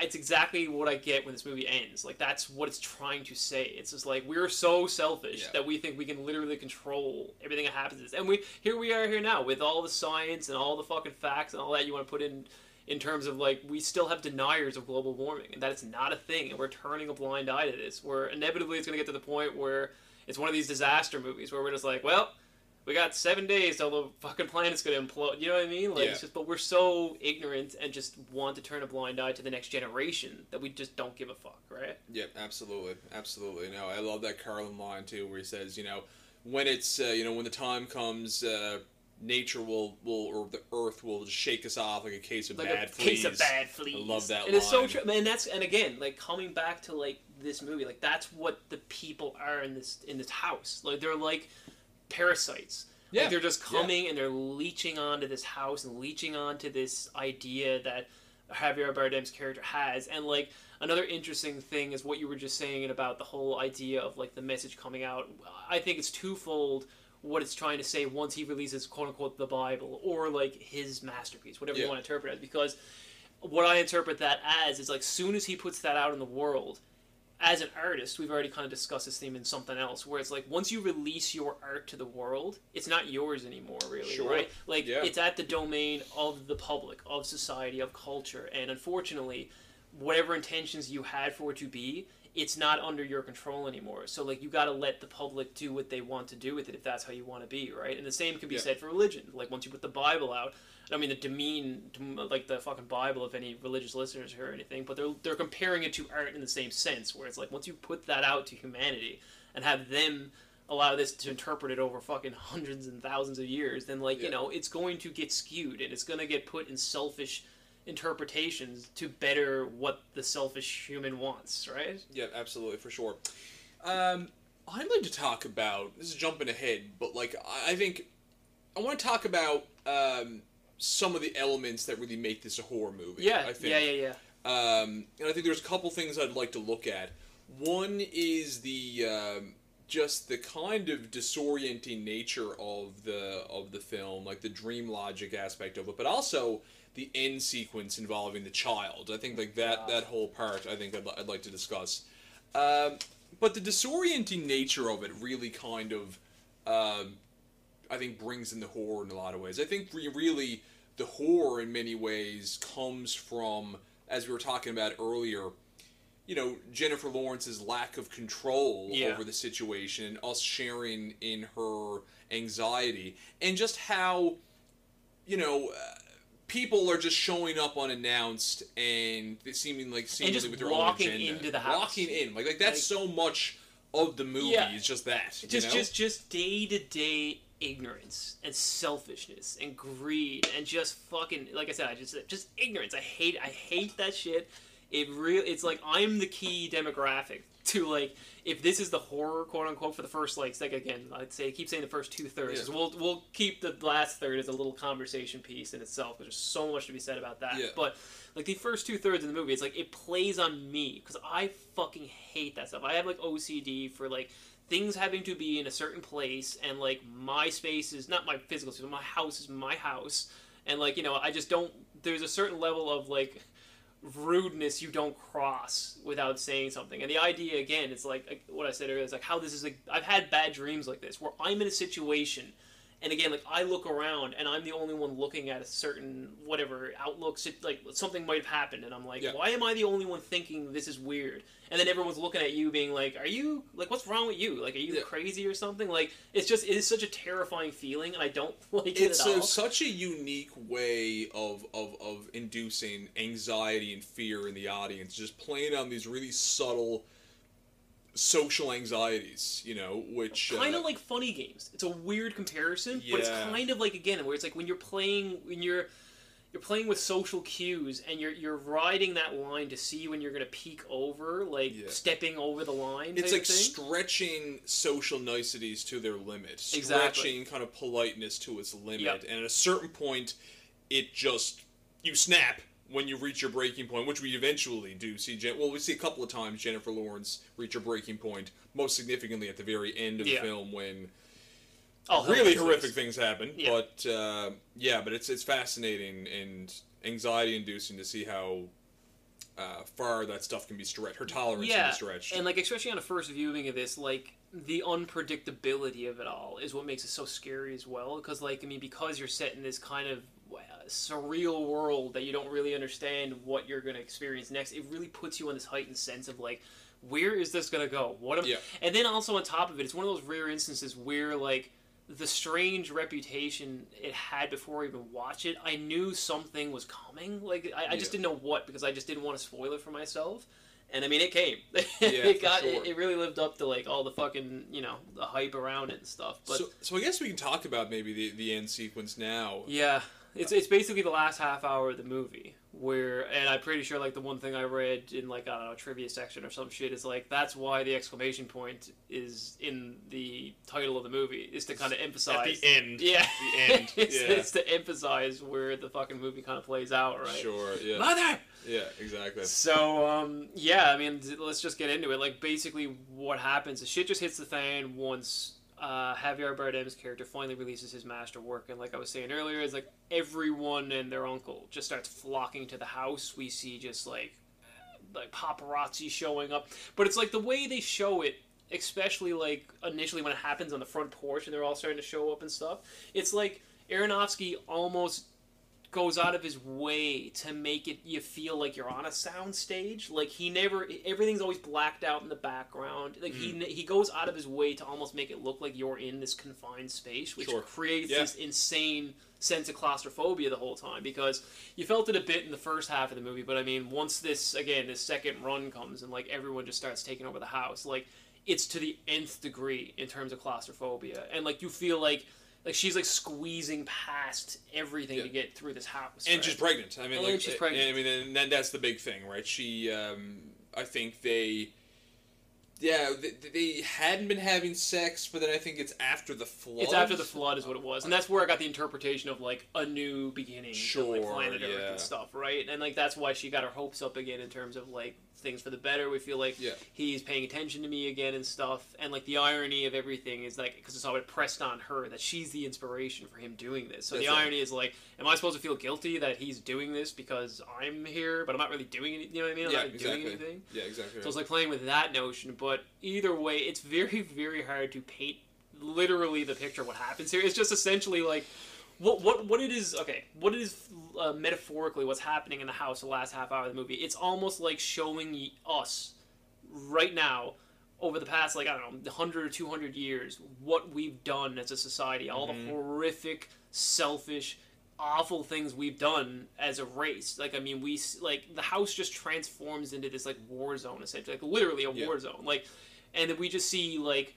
random mobsters. We see like scenes of human trafficking. We see rape occurring. We see like the occults happening in a corner somewhere doing their own thing. We see Kristen Wiig. Kristen Wiig with the most random cameo probably ever. Yeah, she is Javier Bardem's publicist. So once he releases this, she shows up right after, and she's like, "Oh my God, you've done it, and you're the inspiration," and goes over like hugs Jennifer Lawrence and stuff, and then she just kind of becomes one with the mob as everything happens. 5 minutes later, she's doing like ritualistic executions basically with people on the ground. Yep, and I mean again, like that's I'm not even giving justice to like what's going on in this house. It's just people in cages. It's just every awful thing you could think of happening around the world in one place. Like it's not like they're just in a war. It's like there's war happening, yes, but there's like SWAT teams running through, and then there's indigenous people ripping boards off the wall. Where she's like, "That's mine," and he's like, "Well, we were here first." Kind of little smidge on colonialism. Yeah, and I can't help but feel like maybe there was a little bit of a commentary just on America at the time as well. I mean, this movie was made in the midst of a Trump presidency, and let's not forget that images of children in cages along the southern border was something I think that a lot of us will remember. Basically, these are illegal immigrants that were then imprisoned for a period of time and left for I don't know exactly how long, but certainly it would seem to be very harsh, cold treatment by these people, and we see echoes of that in the living room where people are in cages. And that's the thing is like that's hard to paint the picture of. Is like you think this is what we're saying is happening in this like huge fucking silo or something like that. It's like no, all of this is like constructively happening in the house. It's like every room once she turns a corner is turned into this insane, weird set piece, like almost like a play that's happening. And then she turns around into the kitchen and something completely different is happening in there. That's awful, right? And it's just like John said, unfortunately, it paints the bleakest outlook on the human race. What it kind of comes down. It puts us down into our most animalistic kind of like characterization type of thing. Especially as groups of people. Yes. I think that's an important detail as well. That's a really important thing to detail, I think actually. that individually, there are certainly moments where, you see people acting sympathetically, etc. But and whenever they'll listen to her when she'll tell one person to kind of fuck off, just doing something simple. They'll be like, oh, okay, and then you'll see him come back with like 4 other people, and then you're right, they because they're in a group environment, the mob mentality sets in, right? Whenever you see groups of people, they are often doing things that are terrifying, acting terribly, belligerently. So maybe Aronofsky's trying to say something about that, how humanity transforms once they are accumulated in big numbers. I don't know, And I mean, one of the, because I mean, we can, there's no need to paint every fucking little thing that's going on, but either way, like that's this is where we are the last half hour. It's just madness, and Jennifer Lawrence just has her house is in fucking shambles, and not even just that. There's just murder and death and mayhem and fucking awful things happening everywhere around her, and she's just trying to get her bearings about her. At the same time, she's trying to keep in touch with Javier Bardem, who's bouncing around trying to keep control over the whole situation as well. And by the way, she does say Jennifer Lawrence does say to Javier Bardem, can you tell them to leave? She does say that at times, and he will not do it. He, as mentioned, he is sort of is in a position of neediness. He desires his adulation. He likes that people are there. And so he just allows it to happen. He feels as though he can't tell them to leave. That's why I think it's such an interesting perspective to look at him as God. Because it's such an unbelievably unique portrait of what God is. Where it's it's such an imperfect, narcissistic perspective of what he's all about. Because like you said, it's essentially painting him as the grand artist, is what it's saying, right? Where, and then like, the constant nagging, that's a harsh word, but the constant pleading of Jennifer Lawrence to say, can you just make these people leave? He constantly gives these really blank answers of I can't, or it's oh, it's out of my control, or it's this or that, when it's you can just tell him to fuck off. But it's kind of pleading with God as us as human beings, where it's if we believe in him so strongly and we pray for him to do this, and we always have notions of if God exists, why are there flash floods and this and stuff, and it's just trying to show how if he does exist, he or she does exist, this is what he's like. I mean, he's just I've created you with free will, now you go about and do your thing. I don't have any control over the sake otherwise. All I can supply you with is my message, which is his poetry, right? Exactly. And just the idea too of I'm not going to care about all the terrible things that you do necessarily, but the most important thing is that you just love me. Yeah, that's the most important thing in his mind, Exactly. And I mean, at the end of the day, I mean, is that not? I mean, I guess we do have codes of ethics and different kind of ways that you're supposed to act that are laid out by different religions. But I mean, so much of what divides people now in religious terms in America and Canada is, are you a believer or not a believer? It's just are you on God's side or not on God's side? And that's all Javier Bardem really cares about. It's are you with me? You know? Are you my follower? And that's what he's doing. If you are, you can stay. Exactly. And that's what he's doing running around the house. Is like you said, he's trying to just calm, instead of telling them to leave, he's trying to calm them and give them his give him his moment to kind of see him and touch him and stuff, and that'll draw him back in. Exactly. Right? Exactly. And so it's a very needy depiction of God. Absolutely. Needs people. Just needs them to believe, to hang around, to kind of maintain his power and his own self-worth, sort of, right? I want to talk about, too, because, again, I kind of glossed over it earlier, because, I mean, it just kind of comes with the conversations we're having here now, but it's I mentioned, I can't remember a movie I watched recently with such, blatant symbolism of, whether it's an object or it's a human being. There's a lot to take in, and the problem with my issue with the whole biblical approach is that a lot of the simple, basic things go over my head. A certain frog shows up at a scene. Is that supposed to mean probably this? Probably, you know what I mean? Yeah. But it's but then there's other things which are clearly more obvious, and I'm just trying to kind of put a pin on two things. One besides the main thing I'll get into is there's a constant tone of yellow. And, throughout the movie, whether she's painting the wall yellow, she drinks a yellow medicine throughout the first half of the film. The sun is yellow, the fire is yellow, and, I feel what it's supposed to represent, I guess, is, some form of cleansing. Some form of, good purity, maybe, because then what happens is she is taking this strange yellow medicine that she mixed with water, and then when she decides to dump it out and not take it anymore, that seems to be when shit goes awry, is what it kind of comes down to, is what I think. And then the end thing happens when the fire happens at the end. That's like the end all be all yellow cleansing of everything again, right? Maybe.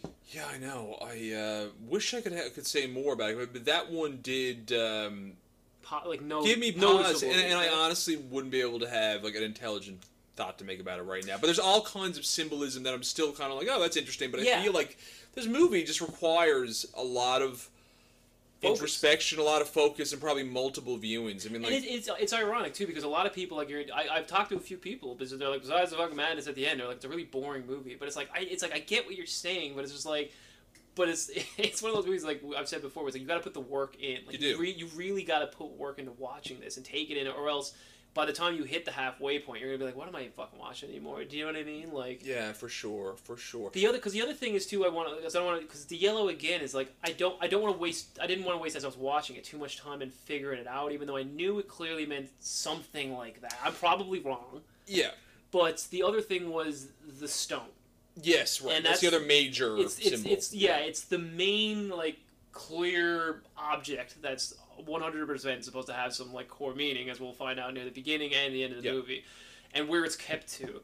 And I think that the stone, from the biblical standpoint, is supposed to represent life, purity, or faith as a whole, because that's what seems to be used to create nature and the world and everything for what it was, and it starts the cleansing process again. And God seems to keep it on this literal pedestal in his office.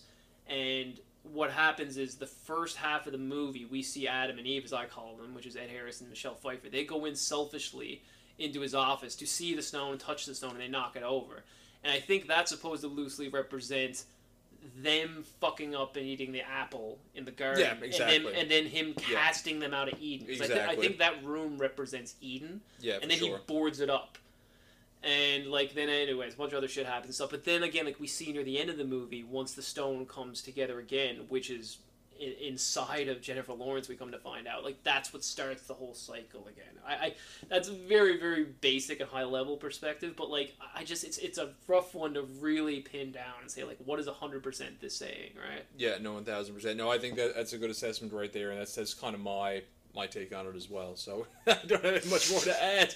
But it's true. It's like because then I'm trying to think just for creative sake, like what if I don't look at it from a biblical standpoint? Like, what is it saying from like the artist standpoint? Like, it's saying like do you know what I mean? Right. Is that like maybe the praise he's seeking? Is that like the godlike status he wants to achieve? Is this creation that he's looking at, like, because he didn't create it? Is he jealous and like wants to create something this beautiful? Is that kind of could be that? Could also be just the artist form of inspiration that is kind of, you know, that is meant to be kept pure and distant from everybody else.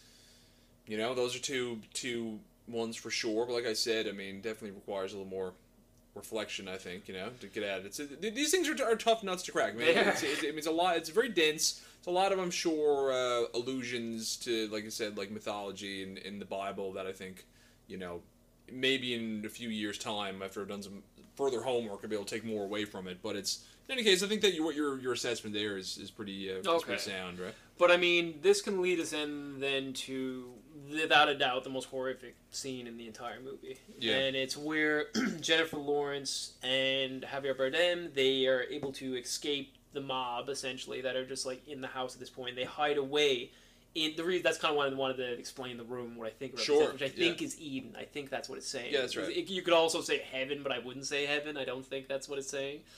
But I think it's Eden. That's where they hide away, where she's giving birth to the child. Yep. And like on, you know, basically a new beginning, some kind of new creation from the planet Earth. And I think what it is he's so eager for her to have the child because she's creating something pure, something beautiful, something he physically can't create at this point.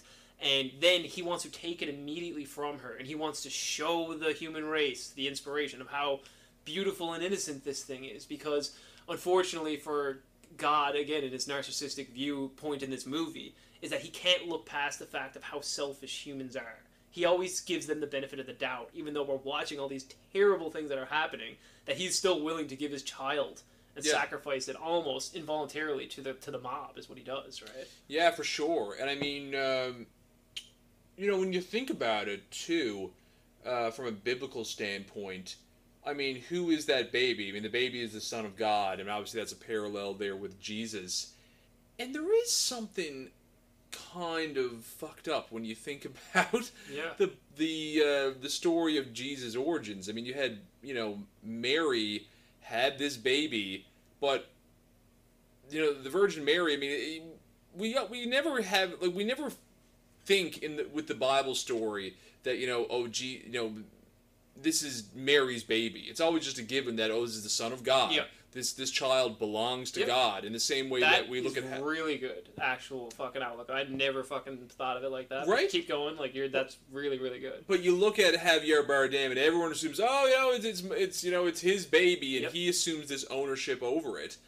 He literally waits for her to fall asleep and snatches it from her. Is what he does, right? But I mean, do we know what happens to the Virgin Mary after she gives birth to Jesus? I don't even know if she's mentioned again in the Bible. I don't know if she is or not. But the point is that, like, I think it does speak to kind of like a historical lack of recognition of the ownership. Females suffering and what they have to do. They're the ones who harness and go through and like give birth to these fucking human beings, right? Yeah. And it's like you said, immediately it's just kind of like, oh, praise be to God, like this and that and the other thing. But it's like, oh, what about Mary who had to go through everything, right? Like, it's like, and again, you just get the sense as soon as she has the baby, she loses this ownership over it. The baby now belongs to God, and in a sense belongs to the public at large, because this is, our Savior. This is our Son of God, and we have this connection to God, so we have this sense of ownership over the child itself. And it sounds disgusting, like, to put it in this way, but again, it comes back to the theme I was mentioning earlier about, like, artistry and just, like, the Bible itself. It's like, once you put it out into the public, it's no longer perceived yours. It becomes their choosing as to how they want to interpret and what they want to do. So when he casts the baby to the crowd, they literally consume it. And are just they are slaves to what are being handed to them, type of thing. And that is such a terrifying. Like, I just want to, like, break down that sequence for a moment. So, like, I just can't even express the horror that I remember having when I first saw this scene where Jennifer Lawrence wakes up. The baby is no longer with her, and the baby is taken by Javier Bardem and is given to this crowd that's accumulated in the living room, and they're it's so horrible, but like they're just passing the baby around, and the baby's just crying, screaming, and Jennifer Lawrence is screaming, "Oh, you're hurting the child!" Yeah.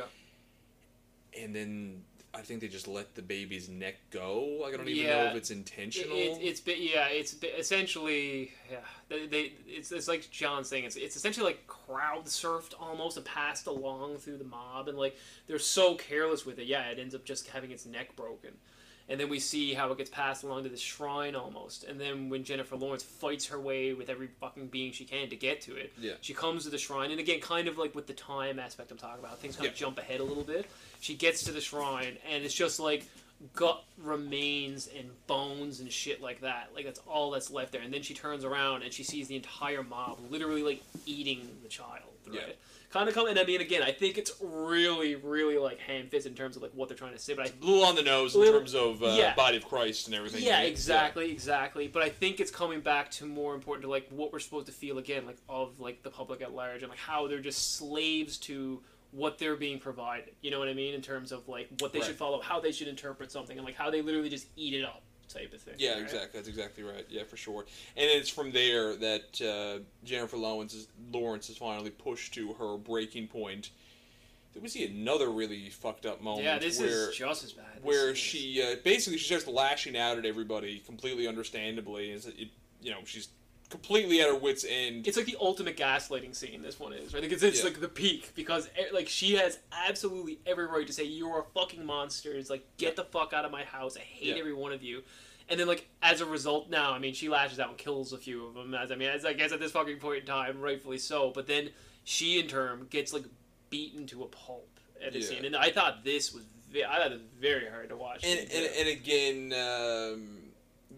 just to touch on like the violence against women ideas and the the disrespect that women have experienced historically that we mentioned thematically with this movie. they're saying just the worst thing, the most awful things to her, like, calling her a C word and, whore and stuff like all that. that Like, stuff. just, and like you said, besides just beating the poor woman, like, they're just berating her and making her feel useless and fucking nothing and stuff like that. Yeah. And I mean, I just love how she just gets up and she's just kind of like, fuck this type of thing. And like that's when she gets to the point where, it gets to the nth degree of like supernaturalisms where she just says, like, she just starts freaking out and the house just starts to kind of crumble at this point and it starts to kind of shake. And this is coming to the point where I think it's trying to say is that, like, it's supposed to be humanity at its breaking point, and it's gone so far where they don't have any control over nature anymore, and it's out of their hands. And Jennifer Lawrence as nature at this point is just going to basically shut things down and just take control of this planet, right? Yep, exactly right. And then from there, she goes, just kind of goes directly downstairs in the basement or the boiler room, and takes a lighter, which comes up throughout the movie. It's also a symbol of something. I think it's Javier Bardem's lighter, but there's something on it. I don't know what the crest is. I don't know if that's supposed to represent something, but I know the only reason I stuck to it was, like, it was yellow, and I don't know if that means the whole fucking yellow connection as well. Do you know what I mean? Like, yeah. But clearly that crest meant something. I don't know. But again, like, that went over my head in terms of what the fuck it is, but maybe it does have some clever meaning. But like John's saying, we go down to this like boiler room at in the basement, and it's kind of been shown the whole time that, like, there's an oil drum down there and stuff like that for fuel and that, and she just fucking plunges, I don't know, a hammer or a wrench or something into it, and we see everyone just pile down in the staircase, and Javier Bardem just being like, don't do this, like, stop, they'll get better, basically, like, it's okay, like, just basically trust in my creations and all this, and she's just like, no, fuck this, and just lights the place on fire, right? Yeah, exactly. And it's oddly satisfying. Sure. It's weird. It's terrible and bleak as it is to say this. It's like, what is this? Representing us and, like, the fucking inevitable fate we probably will have. It's terrible. Yeah, absolutely. But at the same time, I mean, it's just the definition of people getting their comeuppance after it's seen just, scene after scene of Jennifer Lawrence in her home being disrespected. So it's, and again, like, definitely satisfying. Yeah, and it's like I find the way this movie is it's almost trying to play not so much play a joke, but, like, poke fun at us as humans, where it's like, in order for us to get the point of a certain very important message or something across, we require it to be almost in human form told as what we would assume to be a straightforward narrative. Like, we need Mother Nature to be a character. We need God to be a character. And then we could be like, oh, this is what it's saying, type of thing. Kind of like the Bible, right? Like, it's kind of what I think it's doing. It's almost like pointing at us and being like, do you really need me to make this movie for you to fucking understand, like, what we're trying to say here about our, like, where we're headed to? It's like, it's almost like, again, it's like, it's not poking fun at the Bible, but it's saying the same kind of, like, level of, like, what we need in terms to get across a point in order to, like, understand where the fuck we're headed. That's kind of another thing I got near the end of it, right? 1000%. And then, I mean, just tied up right quick after that, we see basically everyone's just fucking turned into ashes, and all that's left is God, or Javier Bardem, who doesn't have a mark on him, which also kind of indicates that's why I think he's God at the end of this. And we see poor Jennifer Lawrence is the only one left, and she is just like this burnt corpse essentially at this point, right? And God just kind of says, like, I'm sorry, I didn't expect all this to happen this way, and this and that and the other thing. And basically he comes to understand this entire time that what he needs in terms of this crystal, this gem that me and John were talking about, it's been inside her the entire time. And that's why I think it's supposed to represent just purity. It's supposed to represent just, like, the goodness of where faith can go, whether it's attached to religion, whether it's just attached to just normal living and stuff like that. And, like, that's where it's at. I mean, nature is as pure as you can get in that sense, because all it's trying to do is exist and live. I mean, it has horrific elements, obviously, that come with it, but it's just existence is all it is. There's no purpose to it besides that, right? I think that's what the stone inside is supposed to represent. Yeah, that's right. Just life, right? For sure, absolutely. And then that's basically how the movie ends. Like, he takes the stone out from her chest, and he places it back on the pedestal, and then again, kind of like I was saying at the first, like, 30 seconds of the movie, we see this whole recycle happen, and we basically see the very opening image of the movie that we see right at the end, but this time it's a different woman. Now, I'm wondering the choice in that. I get everything else, but why would it not be Jennifer Lawrence who wakes up again?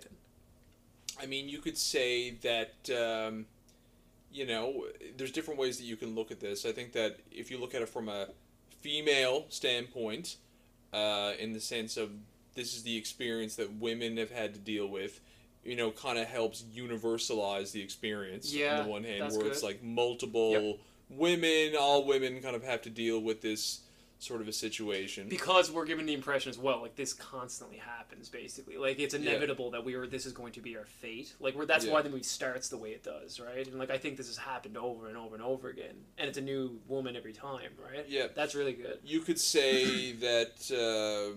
I don't know, maybe each incarnation of the wife represents like a new era of humanity or something, and that this process will keep going on with different eras of humanity or different eras of the earth or something like that.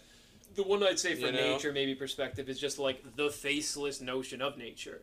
That, like, you know, like obviously Jennifer Lawrence is here to represent it in this movie, but like from a grand scheme of things, there is no face to nature. It's just beautiful, pure existence is all it comes down to, right? It shouldn't be specifically characterized by one individual face, and that there's more to it than that, right? Pinning it down maybe is one perspective as well. Yeah, that makes sense. Yeah, for sure.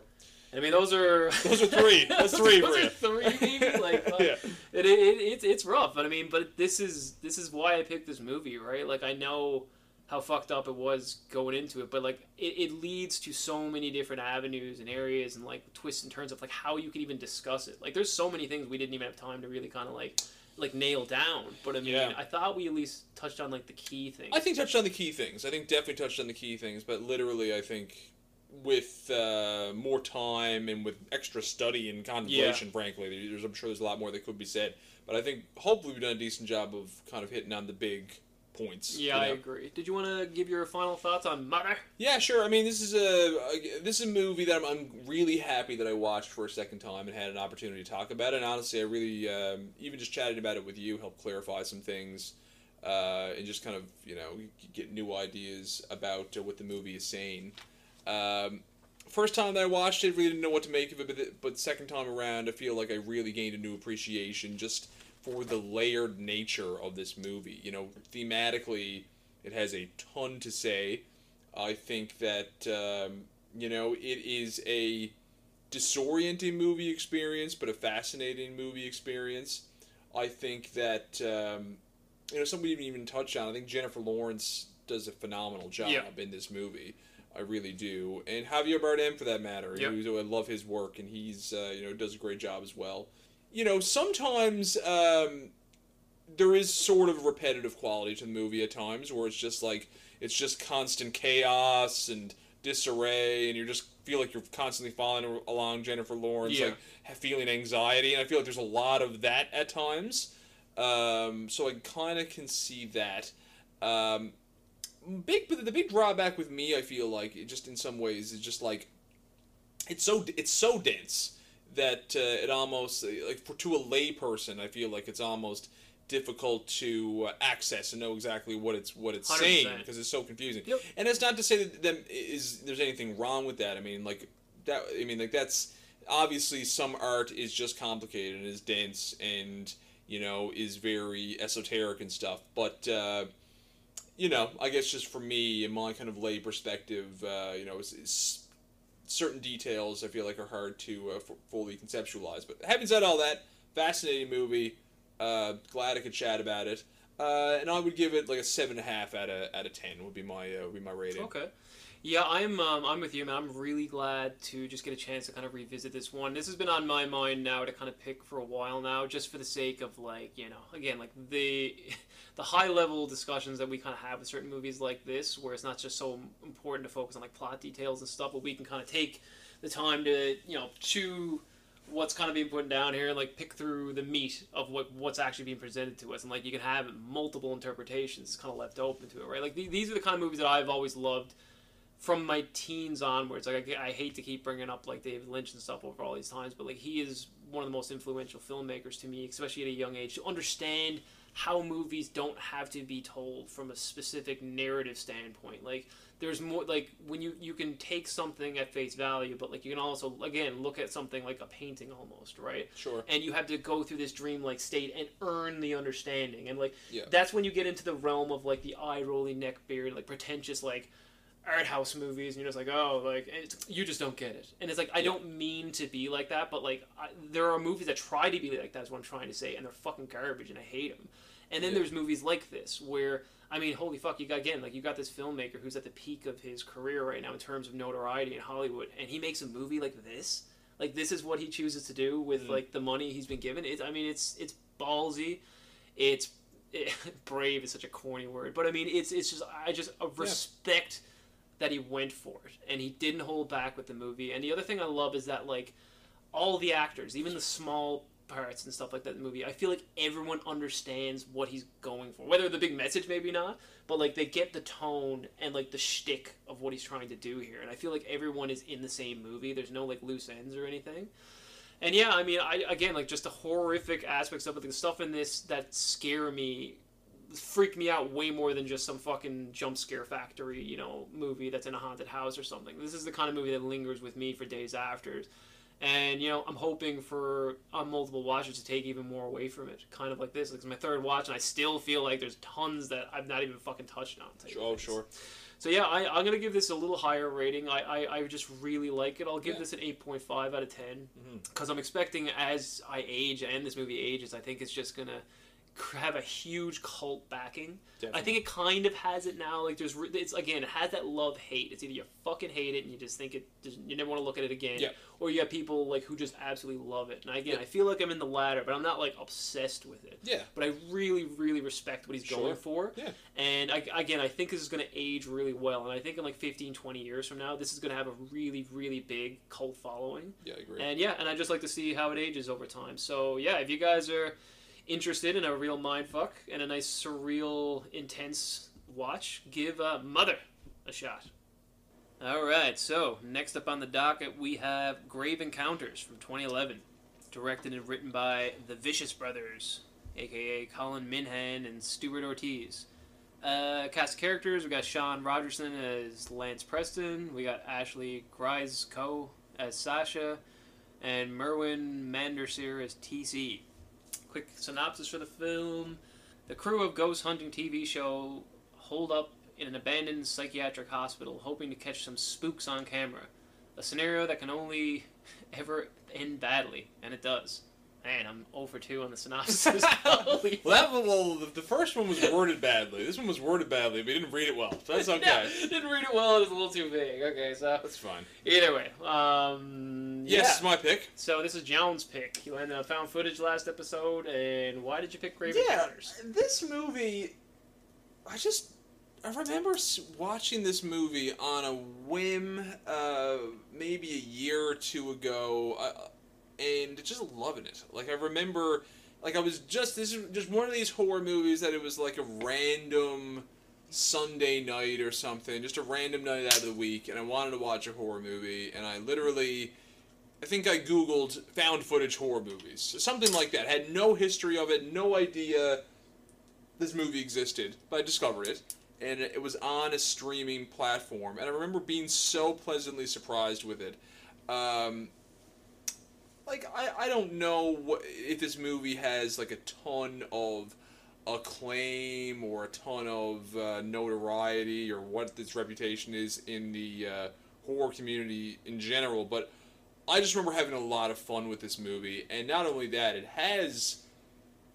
I think the movie is one of the movies that does a better job of kind of building suspense in a really effective way that I've seen in recent years, and some of the imagery that I've seen, that I saw in this movie is really stuck with me for some reason, which is why I kind of wanted to talk about it. I also love... how I feel like it's just a great addition to the found footage genre now that's been established. I feel like it is, in some ways building on conventions and tropes that have been developed with previous found footage movies, but is also doing some kind of really new and interesting stuff as well. So that's the movie. We'll have fun chatting about it, I'm sure. But what's your history with this movie? It's something similar. I think you're right, man. I think I just kind of stumbled across this one a few years back. It's one of those ones, like, I think I remember hearing about it because there was, like, there's actually, like, a few sequels to this. I think there's Yeah. like 3 or something, and I think these guys only made the first 2. I've never seen second or third one. Or I've only seen this one. Yeah, and I mean, again, I can kind of imagine why. Like when it kind of comes down to found footage and stuff like that. And when you start making sequels of found footage movies, it all starts to kind of get a little wonky. Given the exception of some of the Paranormal Activity ones, which I think are great. Yeah. But yeah, no, it's the same kind of thing, man. I just kind of stumbled across this one, gave it a shot, and it impressed me too at the time. I remember. It kind of had the same effect on me as the one I think you also like, Hell House LLC. Yes, love that one. Same kind of vibe, right? Where it's like it goes for it, and I mean it's not the pinnacle of this subgenre by any means, but it really is respectable, like addition to the genre, right? Yeah. Because as I've expressed previously when we're talking about Blair Witch and all this stuff, it's like it's so hard to nail found footage. And you know, you have to follow certain rules in order for it to like be effective if you're going to go that route, instead of just saying it's easier and cheaper to do this, which is like why a lot of people do it, right? Yeah. But yeah, I feel like the strong thing about this movie that always caught my eye was like I love the premise of it and how it's being set up. It's a great excuse for the movie to exist and like why we're watching it and all this stuff. It sounds so silly, but like you do have to kind of go. As a filmmaker, you kind of have to go that route and put a bit of the work into why we're watching this. You can't just aimlessly throw it out and be like, oh, we found this some stupid little title card saying we found this footage and here it is type of thing, right? Yeah, absolutely. We'll just jump to it. Like, it's a really original, just a great idea, just a great concept for a movie. So basically, the movie is called Grave Encounters, but Grave Encounters is also the name of this fake TV show that the people in this movie run or are a part of. The show, Grave Encounters, is like a ghost hunting show, basically. And this was like peak, I think, when that show existed. Right. I think it was, like, because I never watched Ghost Hunters on TV, but I remember it existing. Yeah. And I think this was, like, peak time where this was on, like, the Travel Network, where the fuck that came on. Yeah, for sure. And it really, really does borrow clearly from that specific one show. And I think the thing I liked about the second viewing is that, like, once everything was out of the way and I knew how it all played out, I appreciated the humor in it a lot more. Great. Especially the first like half hour. There really is some funny instances, and like I get like I didn't get a lot of the humor the first time I was watching because I was focusing so much on the real aspect of it. But they ride that line of it being a movie, like a real movie, and found footage for the first while really well. I think they do, and it comes off as genuine. Yeah, it's a hilarious. You're so right. Like, there's so many hilarious moments in the first half an hour. Like, number one, the host, the guy who plays the host, Sean Rogerson, Lance Preston is the name of the character, but he's like this. I don't even know. It's like sort of semi-douchey, but kind of he has a gothic qualities. But he's very like handsome and self-aware of the fact that he's like charismatic and stuff. But he like. I don't know. He's whenever there's so many moments when he's like hosting, he's like speaking directly to the camera, but he just delivers these like very dramatic, intense lines, but in this very cheesy way. And I love these moments when he's also he's interviewing people who are like witnesses to with set up to like where they are. That's true. So basically. So we'll take a step back. So the crew is at this hospital. So let's just talk about the movie maybe in general. So like basically, you have they're ghost hunters as mentioned, but they're self-aware. The ghost hunters are of the fact that they are kind of charlatans. We'll say full of shit. That they're full of shit. That they're not actually encountering any ghosts or anything like that. They're just doing it because they have a show off and running and that kind of thing. So anyway, they go to this hospital that is supposedly haunted, and the whole crew and the host, none of them really think there's anything actually going on. And the first part of the movie is just them like talking about the show and them interviewing witnesses who have supposedly seen things or may have just worked in the hospital over periods of time. Employees on the ground and stuff like that. Exactly. And I like that too, where it's like not only are we hearing them talk about like how they're going to start, what they're going to do, like we see them come in and out of doing shots. They're like, okay, get a little shot here down this hall, and then just he walks very spooky. He's like, you got that? And then you can see them pivoting, like, all right, what are we going to do here now? Well, this room's pretty spooky. We can do something here. It's like they bring such a real aspect of like exactly how I can see these shows being filmed. Is what it comes down but to. There's just such a funny moment. I remember at one point where he's interviewing this guy, and he's like this. There's two really funny moments actually from this whole kind of sequence at the beginning, but the one that stands out is he's interviewing this guy that he's like an older guy who was a contractor who had worked on the hospital.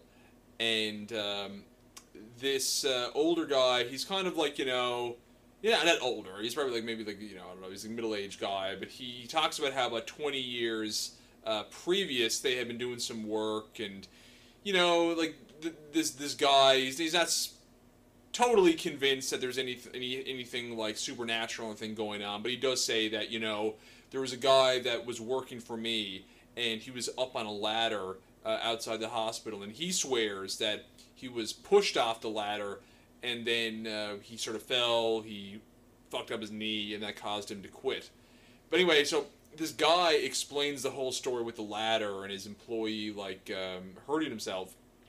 But then the host, who, sort of lacks awareness or something, he just, he asks the contractor guy, he says, so you're telling me that this would be an example of an intelligent haunting? Yeah. And then the guy just looks at him and is like, I guess. And anyway, with that, the host kind of just ignores the contractor and looks at the camera and he's like, you see, an intelligent haunting is one in which spirits do things intentionally to try to harm, as opposed to I don't know what the other type of haunting is. Residual haunting, that's it. So it's just when when ghosts exist in a particular place and they are on a loop. Anyway, as soon as he's done this explanation, the camera pans back, and you see the contractor. He's just kind of looking around, a bit disinterested and confused about all this stuff. But just the host, he's this great combination of kind of oblivious and hacky and all that. But the other funny moment to touch on is the whole thing with the guy that they bribe. Oh, yeah. That Latin American or Spanish guy who was just hired. Yeah, he has no idea what, he's like, have you seen any... Well, they ask him initially. Yeah, have you seen any spooky activity? He's just kind of no, what? He has no idea what... He was just hired. I just started working here this morning or something. Yeah, and he's like, just give me a bit of money and just say you saw something spooky. And then there's a cut.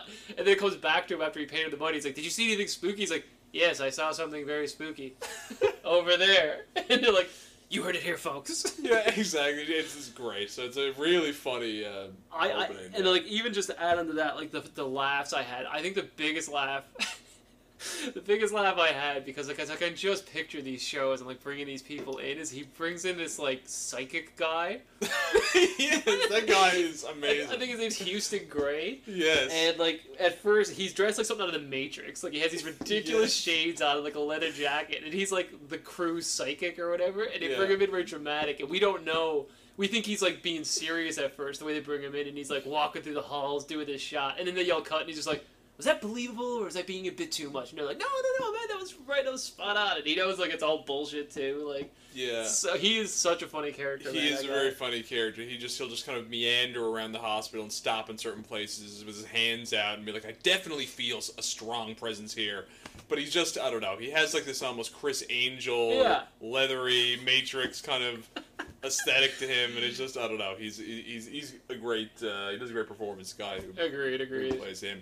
So in any case, the whole thing with the movie is that, again, these people are kind of hacks or whatever on this show, and they're going to spend the night at this hospital. So they have, they have their cameras, and the crew is there, and they go into this hospital, and it's just kind of what you would expect from a typical kind of ghost hunting type show. They have cameras set up at certain strategic places around the hospital. They speak to a caretaker of the hospital and find out some places where ghosts have supposedly setting appeared. Up future scares type of thing. Exactly. Right? So they kind of have, just the camera set up at certain kind of strategic places around the hospital. That's right? actually another really cool device too, of it being what this is, like this ghost show or whatever, is like basically like John's saying, is like as they're doing a little tour, they got one of their technicians running around a lot of the key areas where he sets up like 5 different cameras like down certain hallways and in certain rooms. So that comes later to like set up different angles and stuff like that to when they're doing it. So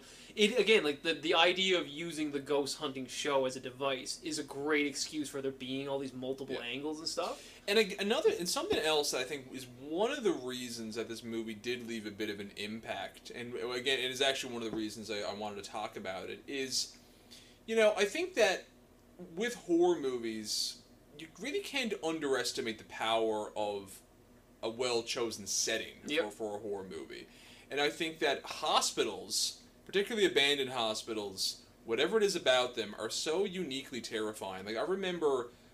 we've talked about this before, but there is an old abandoned hospital. I think it's gone now, but when myself and Scott were in high school, we actually went in and got into this place. This would be a place that I guess young people would go in and hang out and poke around and this kind of thing.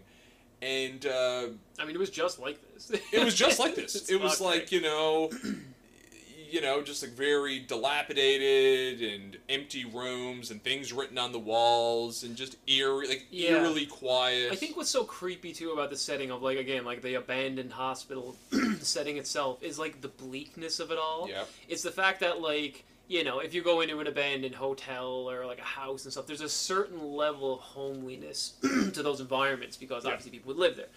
But when it comes down to any kind of institution or hospital or something like that, there's a certain, like, kind of, besides bleak, just kind of, like, sanitized feeling to it all. Yes. It's all just so blank. And, like, that's what trips me out and makes me kind of, like, creeped out of the setting, is the simplicity of it all. Yeah, and also just, this exactly. And just, the fact that the corridors are so long. If you can't even see near the end of them, they're so long, right? Yeah, and you have so many doors. I mean, it's so simple, but so many doors that...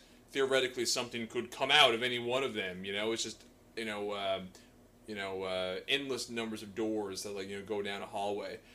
So it's just so as soon as they start kind of setting up and filming, just a really creepy atmosphere is established just through the use of the setting, and then the movie kind of I guess has like in some ways a bit of a predictable kind of pace in that it starts off. Not a whole lot happens from a supernatural standpoint early on. The crew are kind of very skeptical and, just kind of mocking of the situation that they're in. But they're kind of, I guess, setting up these sort of artificial moments to try and extract, TV moments for the show. So they'll kind of go to some hospital room and they'll create like a very staged situation where this is the room where whatever died one day and apparently her ghost roamed the halls and like they'll try to do what they can to be like, spirits, are you here? Knock if you're here, like this nonsense, right? So exactly, but I guess just what ends up happening with the movie and with the show is things start to escalate eventually. Everyone, and I think it's like 5 of them maybe in the crew, something like that, 4 or 5 of them. They all kind of break off and individually go, and they're gathering footage and that kind of thing. And they individually each start to progressively experience things. Yeah. And there's one guy, I think the first one who experiences something significant. I think is it the camera guy who set up all the ones in the hall? Yeah, I think it is. With the door closing, I think. Yeah, it's either him or TC. TC's the guy who, like, the whole time is just kind of like, fuck this kind of attitude. Yeah, get the exactly. fuck out of here. So you're right, I think it was him where, like John's saying, they all kind of broke off. They're getting their own footage and walking around, just getting, like, B-real stuff is even what they're saying. It's like, just walk around, see some spooky shit, and then just, like, we'll use it as, like, background stuff. So kind of, that's why they're constantly filming. And again, it's a good excuse as to why they're doing this, so it makes sense. And yeah, I think what John's saying is like a door closes on TC or whatever, and nothing's really explained. And then he shows the footage to all of them, and they're like, "Oh, this is fucking crazy." And I think a few of them then span off, and I don't know if something else happens, but they get to the point where they want to just say call it a night and just say fuck it, let's get everything packed up and stuff like I think that. I think the girl's hair gets. Oh yes, that's the big one. That's the big one where he's like Lance is like, no, okay, I'm done with this. Yeah, because I mean, up to that point, I think everyone has a certain level of skepticism, and I think they're almost hamming it up for the cameras. Yeah. And even when the door closes, they're saying, "Oh," like they're saying to the camera, "Oh, there's no way that this door could have closed on its own because it's, you know, solid steel and there's no drafts, there's no open windows or anything." But, you know, I think in reality, the characters still kind of think themselves, okay, like there's probably a natural explanation. But as soon as the girl's hair, whatever her name is it Ashley? Is it Sasha? No, is Sasha? Yeah, it is Sasha. Yep, Sasha. Her hair basically gets manipulated, as Lance says over and over again. Her hair is manipulated. That's when they kind of start freaking out. Right. Then they go downstairs back into the lobby and they start packing things up. And it's this early, I think, these early moments where they kind of decide they want to escape, but they actually can't, that I found really, really effective. Yeah, and, like, the thing, too, I really like about, like you were saying about the setting, is that, like, even, like, there's always a sense of, like, when everyone's together in a movie, it's not nearly as scary because, like, you're in a group, and, like, maybe if you're, like, hidden out in a room or something like that, you're fine. But because they're in this, like, hospital, and, like, they're all, especially because they're all camping down in, like, the main lobbies, like, their area to kind of just, like, have their little home base or whatever, it's, like, they have, like, these cool camera angles set up everywhere so you can see it. It's not just all handheld every time. But, like, even in this, because everything's so wide open, like, there's this sense of vulnerability no matter where they go. Like, I never get the sense that they're, like, fine type of thing. And they do such a good job of establishing that, even from, like, this standpoint. Yeah, exactly. So at this point, I think there's a couple of characters that they try to communicate with. I think, like, Matt is one. Who's off on his own, and basically they're trying to gather everyone together to try to leave the hospital. I think, but Matt, I think, is one. I think he's almost like he's the one who does a lot of the editing and stuff like that. So he was the guy who, what it was is to set up all the cameras in different hallways, and then they sent Matt out to be like, okay, you go collect all the cameras now that you and then we'll get the fuck out of here. And then basically he's sent off on this like little mission, and he just goes missing at that point, and that's what kind of basically puts everything to escalation point where it's like, okay, something's happening here, right? Exactly.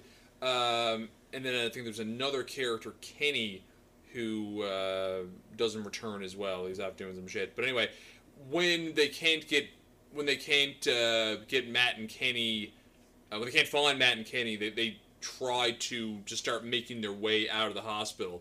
And this is such a great moment. I love this about the movie. I didn't see it coming, I gotta say. Yeah, but this is such a great moment where they go to the doors that supposedly are the doors that lead to going outside. It's the set of double doors. Initially, they can't open them up, but they eventually force their way through. But rather than these doors leading to outside, it just leads into another hallway down the hospital. So in other words, it's like somehow the physical layout of the hospital has changed. Then they go down this creepy hallway. They keep going, and they eventually come across these other set of doors that say exit at the top, and they have this sense of relief initially, and then they open these doors, and then it's just another hallway. So I love that. Like that's just something that. I don't know if I can recall something like that being done before in a movie, but it's such a great idea. But as simple as it is, it's so, like...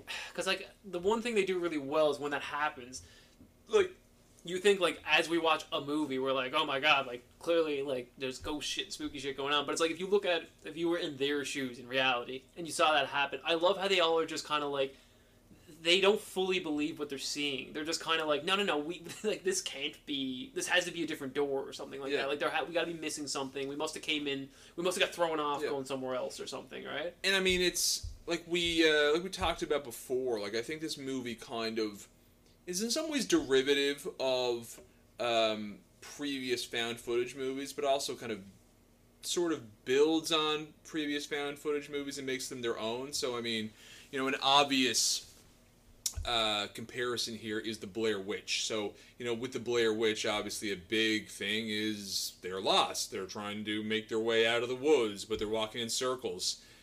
That's what ends up happening here. Yeah. But it's interesting because it's in an actual physical building, which is very strange. Which is supposed to have a set structure to it. And doors that lead out, but here they are just kind of meandering, walking around the building. But it's almost as if the building has a life of its own and is not allowing these people to leave.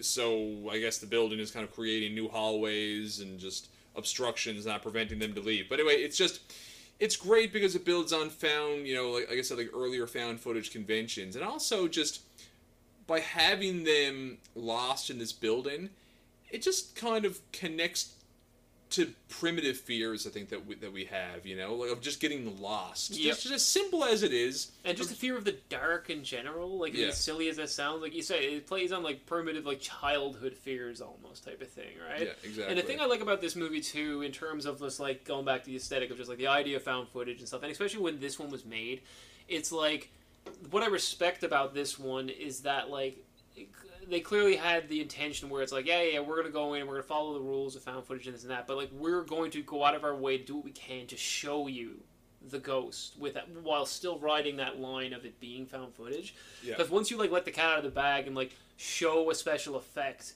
while you're filming in found footage, it's either going to go one way or the other.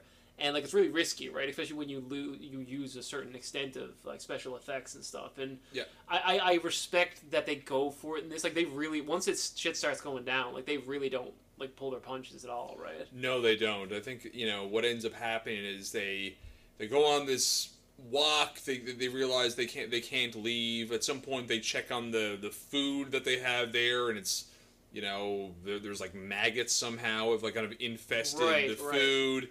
They all go lay down to sleep, but one of their lights kind of tips over and breaks, and then I think at a certain point they try to find Matt. I don't know what that's the reason that they start wandering around. Besides trying to get out, their first mission was to find Matt, and that's something we just didn't really gloss over. It was just they went around looking for him, they couldn't find him. Bit of spooky shit happened, and that's when they got to the point where let's just get the fuck out of here, get some help, and we'll come back. Yeah, and so. On their quest to just continue getting out of here, they unilaterally are well, let's look keep an eye out for Matt type of thing too, right? Exactly, and I think from here, as you said, it doesn't really let up. Things escalate really quickly, which I love. Around the middle half of the movie, they go into one of the hospital rooms and they see this metal bed frame that levitates into the air. Then they just kind of take off, And there's just no subtleties after this too. They just put us and the actors in this state of just horrifying events one after the other, and kind of what I was saying earlier, where it's because of the setting and where it's to, it's even if they run into some side room, it's they're always vulnerable. There's never any safe space in this area or anything. Yeah, they go exactly at one point they right after that, that metal bed frame when it goes flying into the air, they run off into a closet or something, and they sleep there for a period of time, and then when they wake up, they realize Sasha has "hello" or something written to her back. So even when they're trying to, hide in the closet, obviously something has gotten in and scratched her. But then my favorite part of the movie, I think, is pretty much right after they wake up from sleeping in the closet. They make their way down the hallway, and they see that person standing in the corner. That's good. That's it's so the woman. Good. Yeah, and it's just, again, it's subtle use of special effects that work with the type of camera they're using. It doesn't look forced or anything. It looks genuine, and it really works with the aesthetic. And it's just, I don't know. I for some reason, I just thought about putting myself in the shoes of that camera crew and just thinking oh my God, can you imagine wandering around and just seeing some person in a hospital gown standing in the corner, how fucking terrifying. And then the one drawback of that moment is that when that person in the gown turns around, it is sort of a cheesy CGI effect in some ways, I think. What are your thoughts on that? I think it's okay because it's sparsely used a bit. Like, they use it a bit as it goes on, and we see some of the more spook specters. But it's like, I give stuff like that a pass because, like, I can only imagine the micro budget they had to work with here. Sure. And again, it's like, I'll give them credit because they needed that to push the level that they wanted to go. Because clearly what their goal was with this movie is they didn't want to just use simplicity like the Blair Witch. Yeah. Or even like Paranormal Activity, where it's like, yeah, they use special effects in that as well, but it was all to a very, very simple usage. Like, you never saw anything. It was all somewhat left to the imagination, even though things were happening to the stars. Yeah. Where it's like, this one, they're trying to make like a monster movie almost with the actual like found footage aspect, right? So like, I get that's where I'm giving them credit.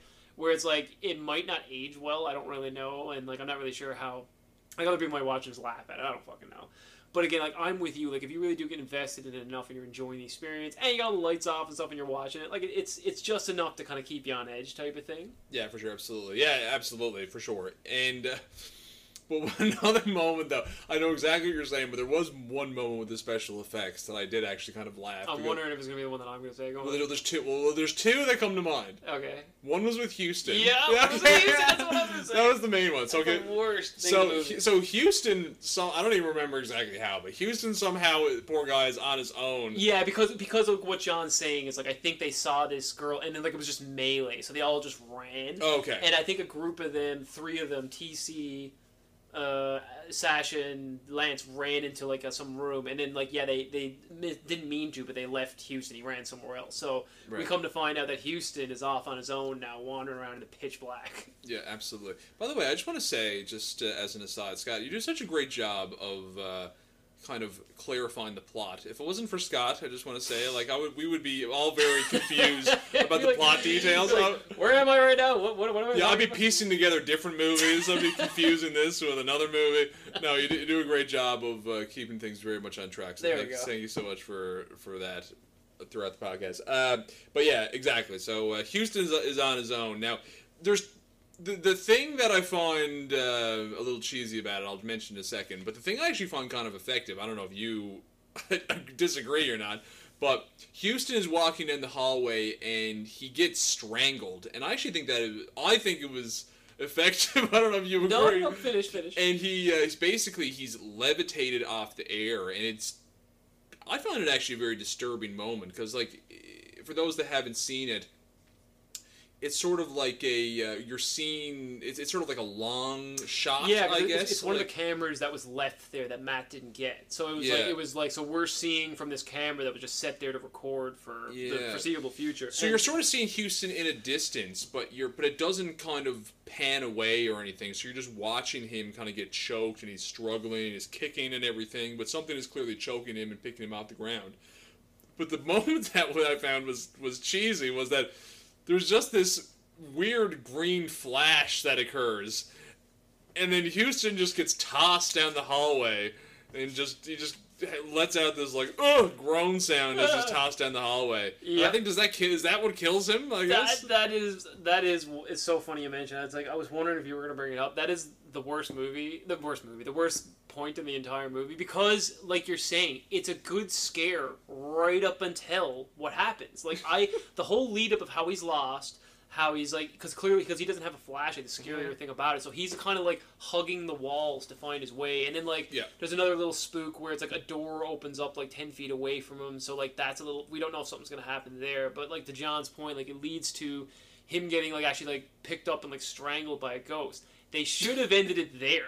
Because what they did then is they drop him, and then all of a sudden he just gets like ghost blasted. He's like, pew! And he's like, ah! And it's so stupid and not scary at all. Like it's like I don't like they could if they just didn't do that, it would have been great. They do that a couple of times in the movie where they use almost like cheap visual effects to create like a change in them, or to like develop the plot in some sort of a way. Yeah, or to just say like, look at what we can do. It's like unnecessary special effects. So like there's that where they try to like they have the green flash, and I guess they don't want to show him being tossed around the room across the hallway, because maybe there was limitations from a technical standpoint where they couldn't actually show Houston being tossed, so they'd rather just show him being strangled, green flash, and then he's just laying on the floor. Yeah. But then there's another moment at the very end of the movie where, I don't know if you remember this, it's Sasha and the main character, the host, Lance, are sitting down next to each other in that hallway. Then they're sitting next to each other. Then there's all this like smoke that appears in the tunnel.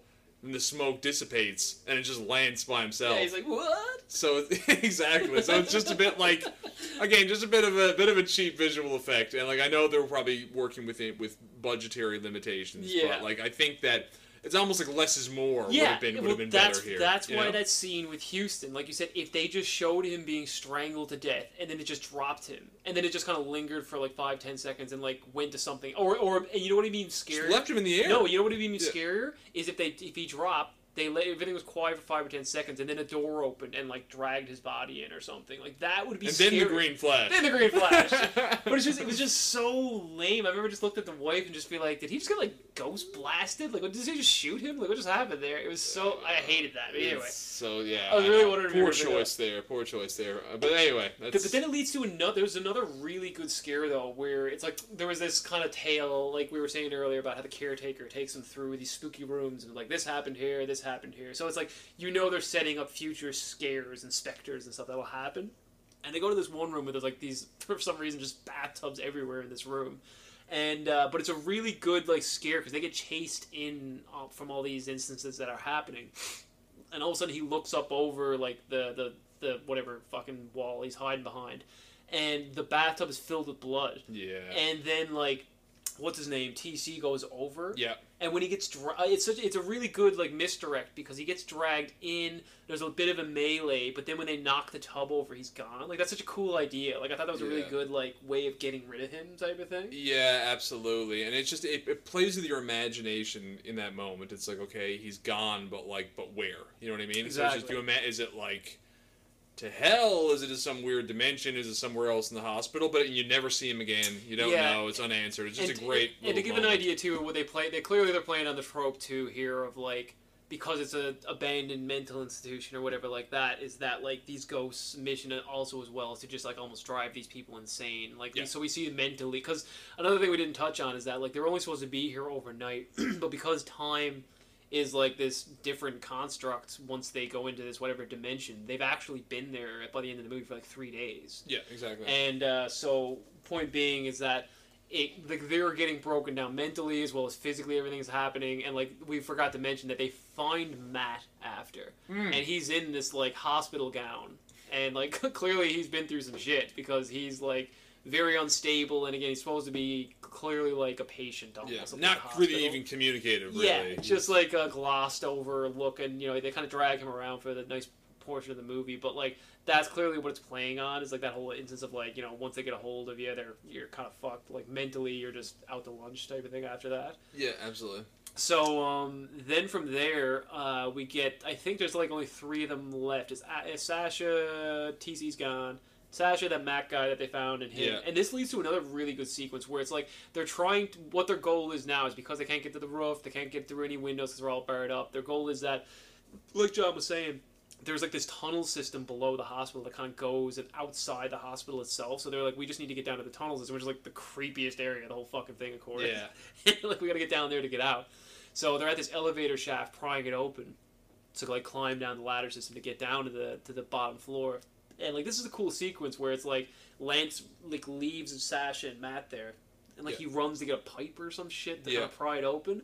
And that's a good scare too, where he gets the pipe and he like looks up in the top corner and the fucking thing is like up there hanging out. Oh fuck! It's this like scare. I guess patient that, you know, I don't know, has bitten off his tongue because he. Oh right, that's what you see at the floor, right? Because what happens is like Lance goes in the room, he sees this tongue on the floor, he sees blood dripping from above, and he looks up and this crazy patient is like looking down at him. He's just terrifying.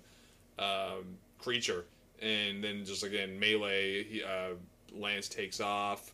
Does he attack Lance? I'm trying to remember. I think what it is like we're going back and forth between like him and Sasha on her end, who has another camera, so we're bouncing back and forth between perspectives. And yeah, he runs to them, and like he gets to them in time to kind of pry the elevator door open. And then when Yeah. he gets the elevator door open, and him and Sasha, Lance and Sasha, are like trying to fight off the thing, or Because it does attack them. Yeah. But does it kill? Doesn't kill anybody. no, does it, no, no. that Because what it does creature? is exactly like they have an instance where they're fighting it off. They're trying to just like defend themselves, and then what it is like a camera falls, and it's just on Matt by the Yes. elevator door. Yeah.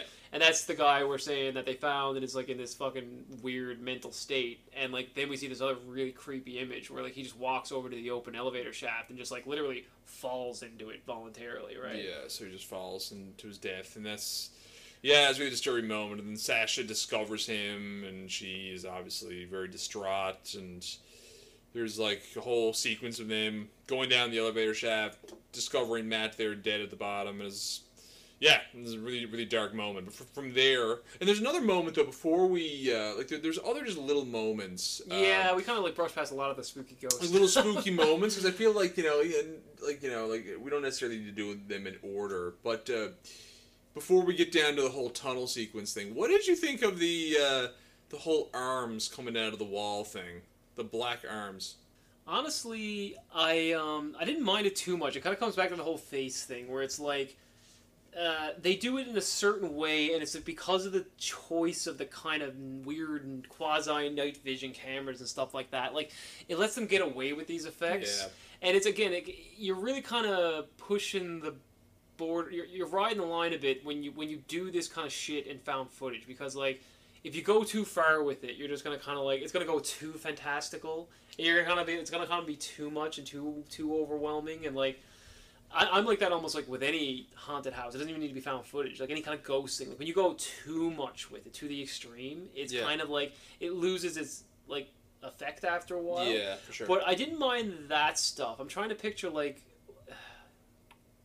the effects themselves were okay, is what I'm trying to say. Yep. But yeah, like I wasn't so spooked out by it. I just what I liked about that and a lot of these other effects is that they were relentless. Like what they did is they led to the pace of the movie just being like non-stop. Like they like literally like you're saying, like there was a portion where they had to sleep because they were there for like 3 days. And like I even felt like when they were sleeping and taking a rest, it was like they were always woken up by something. Totally. And they were just completely on 10 even when they woke up. And like that's the effective aspect of all that, I thought. Yeah, I honestly feel like the effects are just kind of uneven. It's really interesting. It almost feels like there was multiple people involved or something with the effects. It feels like because you have like the green flash moment with Houston. But then that was like the last effect they had. They're like, oh fuck, how much money do we got? But right, exactly, exactly. The $20 to go. It's like, yeah, all right, just make a fucking green flash and have him fall. But then you have like the guy with a missing tongue. Like, that was really effective. Like that was great. That was great. The end sequence we're going to get into, I think production wise is great. I thought the arms thing myself was actually pretty convincing and creepy. And that's what I mean. It looked good. Yeah, it's not even the effects I would give anything about. It's just kind of like what's too much in this environment. Sure. Is what I'm trying to kind of think I gotcha. Like, have you ever seen another found footage movie called As Above, So Below? I think it's called. No. Where it's like this crew of people go into the catacombs of Paris. Ooh, that sounds good. Fuck, man. If you like this movie, you'll really like that. As Above, So Below. As Above, So Below. So listeners out there, if you dig this movie and you dig found footage movies, a little random one too, that's very good. I personally really like that one. But it's the same kind of thing where it's like, it has a higher budget, so they can get away with some of these effects and some of these like grander things. But that's again like why you gotta kind of respect these little fucking like shoelace fucking budget movies where it's like you only got so much money to work with. So I'm curious. I'd love to see the behind the scenes where it's just kind of like, where does our money need to go? Yeah. But you know what though? There's almost a certain charm to the fact that the movie is taking risks. Like, you know, and I respect it. And even at the start of the movie, like we mentioned, like the movie does have a healthy sense of humor that's established at the beginning, and that helps. So it's almost like you get the sense from the beginning. Maybe this movie doesn't take itself too seriously. Yeah, it sets up this weird line of like I wouldn't call it campy, but it's like you said, a bit of fun. Like you know you're gonna get into something. You're right. That's not the Blair Witch. Yeah. It has this self-awareness to it. It almost does. And like it helps to the experience of when you're supposed to be scared. Is what I'm trying to say, right? Exactly. So it almost makes even some of the issues that we might have with the movie almost more forgivable or something. Yeah. Because you see the movie for what it is and the fact that it's self-aware of itself and has a comedic sensibility, right? And like you said, like the irony of all these found footage movies. Well, I'm wondering if the one I just mentioned kind of like takes a bit of risks because of this movie. Like I'm even kind of like John, which is weird. Which is like I don't really know the impact this had when it came out physically. Like I don't know. Like I came across it so much later as like a weird side recommendation, or I stumbled upon it or something. Yeah. So like I don't know the influence this actually had on people even 4 or 5 years out. Whereas like that one I'm mentioning is like a few years after this. So. And I feel like it kind of borrows from this movie, but I might be wrong. I don't know. So yeah, check that out. You'd like that movie. Yeah, I'm gonna check it out for sure.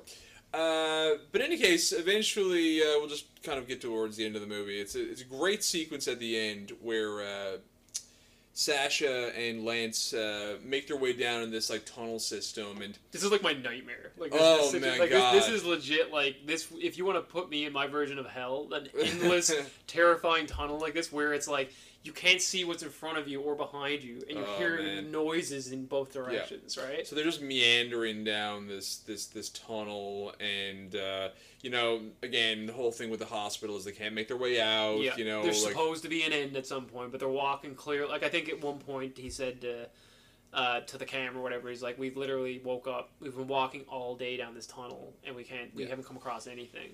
And then they have this moment where they are sleeping, just sat up against the wall in the tunnel, and then we have that moment that I mentioned earlier where steam or smoke just seems to kind of come from somewhere, and it kind of covers everything so you can't see what's going on. And then when the smoke dissipates, Sash is gone, and then we're left with Lance, and he's just a very broken character. And honestly, I feel like this end sequence with Lance when he's just kind of like wandering through the tunnels. Yeah. Even that has some like dark comic moments, I feel like, in the some ways, right? Thing. The rat thing.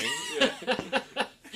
So basically Lance at this point is like he is just, he's just a shell of a human being. He's, mentally unstable because of all the shit he's seen, and he's lost and he's starving.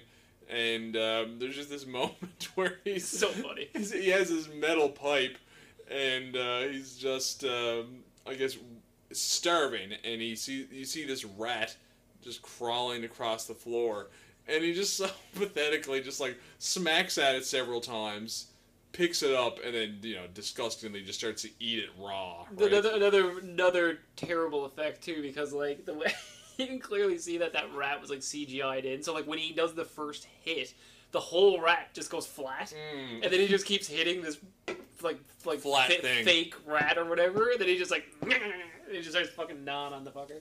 Yeah, but it is definitely a gross moment though. Like there's several shots of him just like biting into it and then just devouring it. And he's kind of at the point too where he's like he's still like, I don't know what the battery life in these cameras are, but he's still like recording it and still like he's kind of at the point where he's like he's just saying nonsense at this rate. Like, is he even like making any sense anymore? I can't even fucking remember. He's like trying to narrate what's happening, but nothing. Like, it's just nonsense, I think. Yeah, he's kind of gotten to this point, I think, of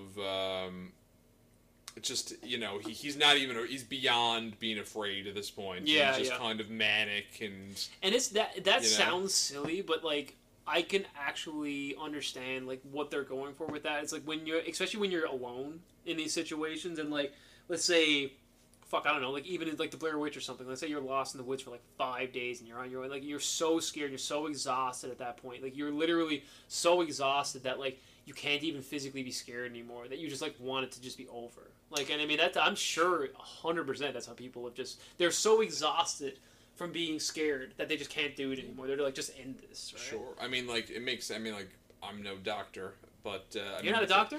I'm not a doctor. Oh. No, absolutely not. This whole time. Yeah, no, I know. Yeah, as I'm sure most of you thought, based on my brilliance, I must be a doctor of some kind, but I'm not.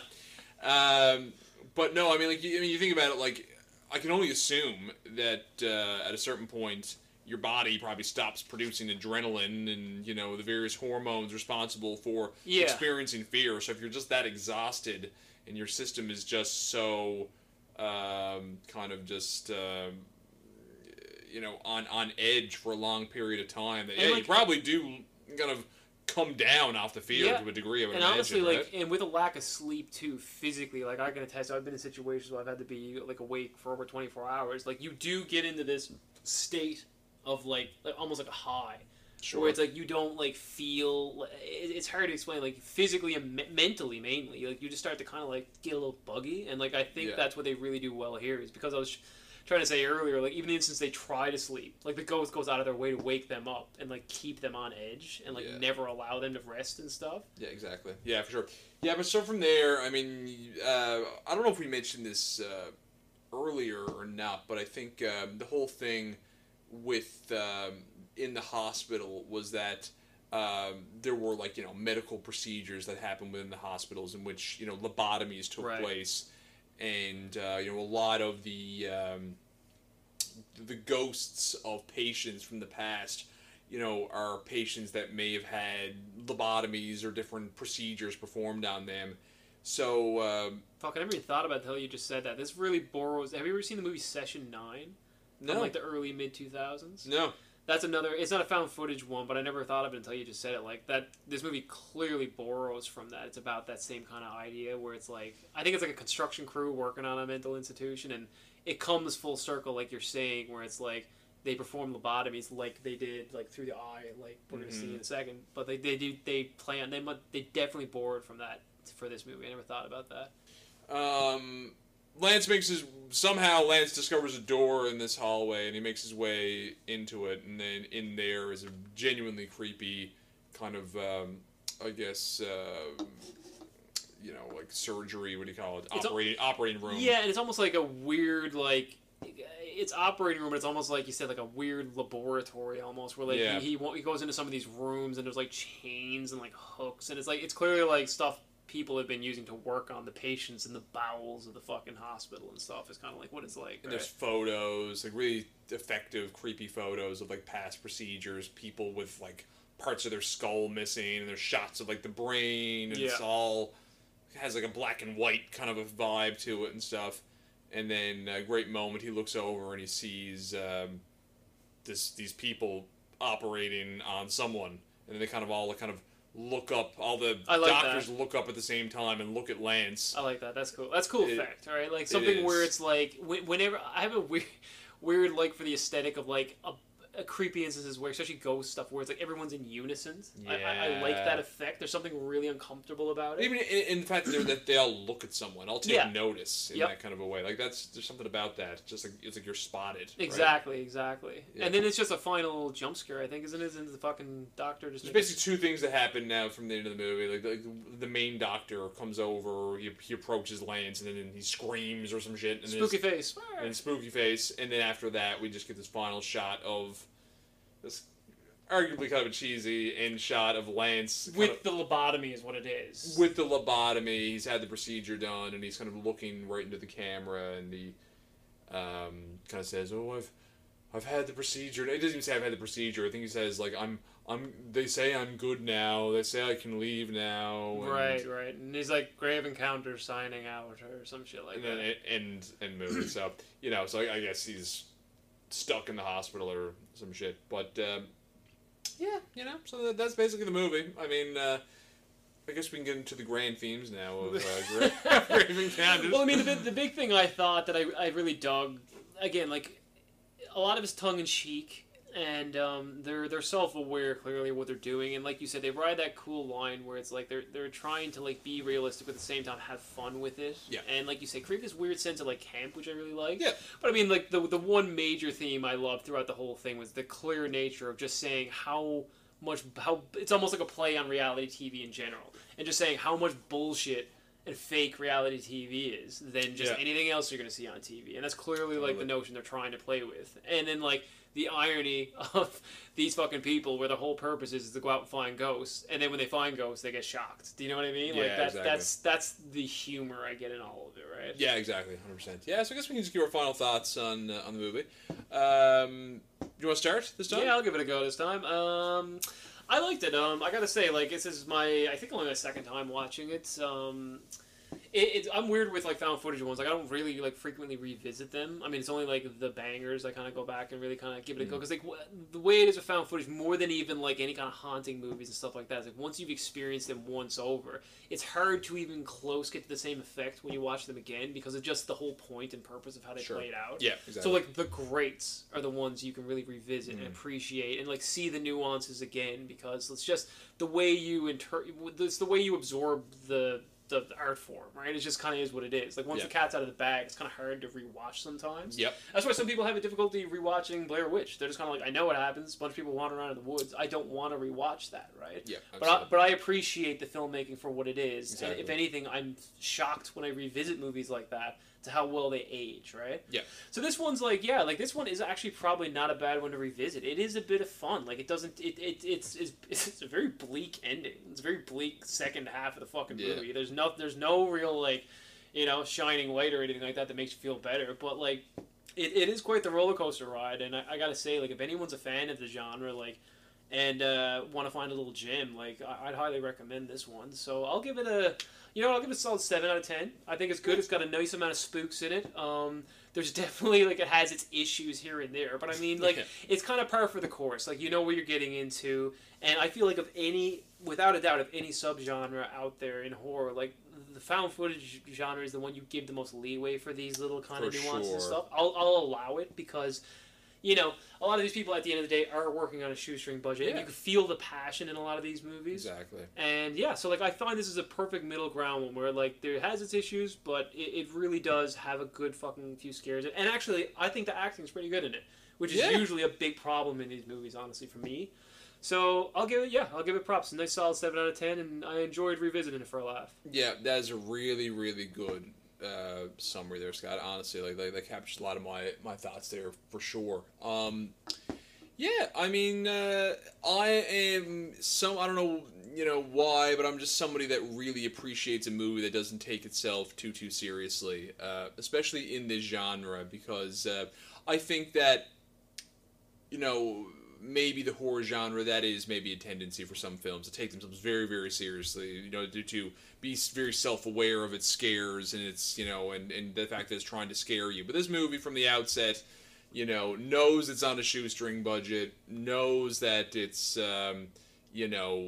dealing with maybe some even arguably like silly subject matter and visuals that you're going to see, but right from the outset it has the sense of humor, which makes it like a very digestible and likable film from the outset. Like I mentioned earlier, I mean, this movie, just from a pure setting standpoint, really kind of grabs you from the beginning. Something about hospitals, their layout, their architecture, which are just inherently scary, especially when you think about like the history that comes with hospitals, and especially the history of, say, like a hospital that dealt with like psychiatric patients. It's all just very sad, dark kind of context and history, and the movie taps into the kind of history that comes with hospitals quite well. The movie I thought has great pacing. I mean, it's only an hour and a half long, but really the first 40 minutes, not a lot happens in terms of scares. It kind of very kind of methodically and progressively kind of builds the scares up until you get maybe halfway or 3/4 of the way through the movie, and then it's just at a fever pitch, and then it's just constantly there's different scares that are occurring. So I really like that. I really like that kind of sort of rapid, kind of almost exponential kind of quality to the way in which the scares build. As Scott mentioned, the performances are actually done quite well. I found the effects a little bit hit or miss, but overall, I mean, this movie is just a lot of fun. I think like as mentioned, I think it builds on the found footage genre. I think it offers something new, while at the same time kind of paying homage and builds connections to some of the ones that came before it, like a la Blair Witch. And I think that this was a great movie to discuss in relation to Mother, because you have Mother, which is obviously dense, very heady, a lot to talk about from a thematic standpoint, but it's always nice to talk about movies that, aren't necessarily particularly heady or have any kind of great themes. But Yeah, are just trying to make some grand point or something. Or just great, enjoyable, good old-fashioned kind of horror movies. In this case, like a found footage film. So, you know, I'm a fan of this one. It was fun to chat about it again. So I'll give this one a 7.5 out of 10. And yeah, glad we talked about it. All right, so I guess just to close things out, as the usual routine, we spin the wheel of horror here now. But as mentioned at the top of the episode, we are planning on going on a hiatus here now after the end of season 1. So next episode, 26, is going to be our little season finale. So what we've decided to do is put away the wheel of horror for the spooky season here now, and let me and John have free reign and decide whatever the fuck we want to watch. Because, I mean, you know, 'tis the season, and we want to give something good for you folks to go out on a bang here. So, John, what have you decided we will watch next episode for your host pick? So, I really wrestled with picking this last film. As you know, Scott, there's a lot of movies that I thought I was going to pick, and I went back and forth between a bunch of different ones. Kind of the conflict that I had was picking something that was very significant and, you know, a monumental horror movie versus something which was more significant to me. But what I ended up choosing was something that had more personal significance, and the movie that I picked is also one that I think is kind of a lot of fun, is very surreal, and I think that, you know, when I think of Halloween and the Halloween season, you know, being kind of fun and surreal and, you know, just picking something that is maybe a little bit out of the ordinary is more in keeping with the spirit of the season. On top of that, it does have a director whose work we haven't discussed yet at all, and I think is somebody that has contributed some significant work over the past couple decades. So I think this will be a good opportunity to talk about his work. Anyway, the movie I'm picking is House of a Thousand Corpses, directed by Rob Zombie. This is a movie that I saw for the first time when I was, I believe, in junior high, and have watched it a couple of times since, and still kind of rattles me when I watch it. And yeah, so that's my pick. Yeah, that's awesome, man. Like, you mentioned that to me previously, and I gotta be honest, I have not seen that fucking movie in so many years, so I'm pumped to revisit it. And it's just like you said, like, another kind of weird, like, something, because it's a good choice, because I'm kind of of the same ilk, where it's like I'm trying to think of, like, oh, what's something great and grand we can kind of discuss, but at the same time, it's like, when it comes to Halloween season, like, you're kind of, it is a different vibe to, like, what it is. Like, it sounds strange, but it's like, my Halloween movies are a little different from, I mean, I watch horror movies all year round, so, like, when it comes to the Halloween season, there's a certain kind of specific feel and vibe to the kind of movies you want to do and discuss, and I think that fits the mold perfectly, and the idea that, like, you're right, we haven't done anything, or in any way had a reason to reference Rob Zombie. So I think it'll be interesting enough to just chat about him and what he's done for the genre as a whole, right? Yeah. So yeah, to piggyback up John, I was kind of in the same mind frame. I was bopping around a few different ideas, ones that were like some big, like, you know, tentpole movies we probably haven't discussed yet, even though we've kind of gone through a lot of the major ones over the last year or so. But at the same time, I wanted to ride the line and be like, what's something fun? What's something really good, high energy, interesting, like, you know, pays homage at the same time? And, you know, kind of, can you pick the meat off of, like, a number of different things we were trying to say. So I've gone with Cabin in the Woods. I think it's the perfect blend of everything horror. I think it literally is one of those movies that exists where it has every single specific kind of horror almost in existence in the one movie. Yeah. I think it is the ultimate homage to horror, period, no matter what the subgenre is. And I can't picture a better way from the experiment we're doing here now with the wheel itself and, like, what it is and to what that movie represents for horror as a whole.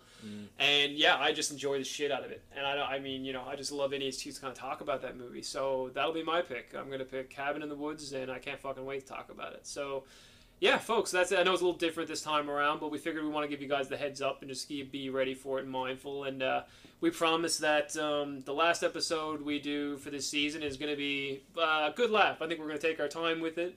We'll probably drag it out a bit, probably have a few drinks while we're doing it, and see where the kind of conversation goes. Things are going to get crazy, folks. Things are going to get wild, man, so watch out. All right. So, on that note, I suppose that's going to wrap us up for this evening, folks. So, you can follow us on the Spooky Newfies Instagram page, where we'll be posting, I don't know, guess how regularly anymore at this rate. Yeah, we're probably going to stop posting pretty soon is the reality. Well, hey, you keep an eye on the page either way. It exists, and we still, at this rate, would appreciate a nice little 5-star rating review in the Apple Podcast. Don't stop the ratings. Don't stop the ratings. But yeah, either way, I guess we'll see you guys next episode in 2 weeks' time, where we will be discussing House of a Thousand Corpses, picked by John, and Cabin in the Woods, picked by myself. So, in the meantime, folks, for the Halloween season, keep it spooky. Thanks, guys.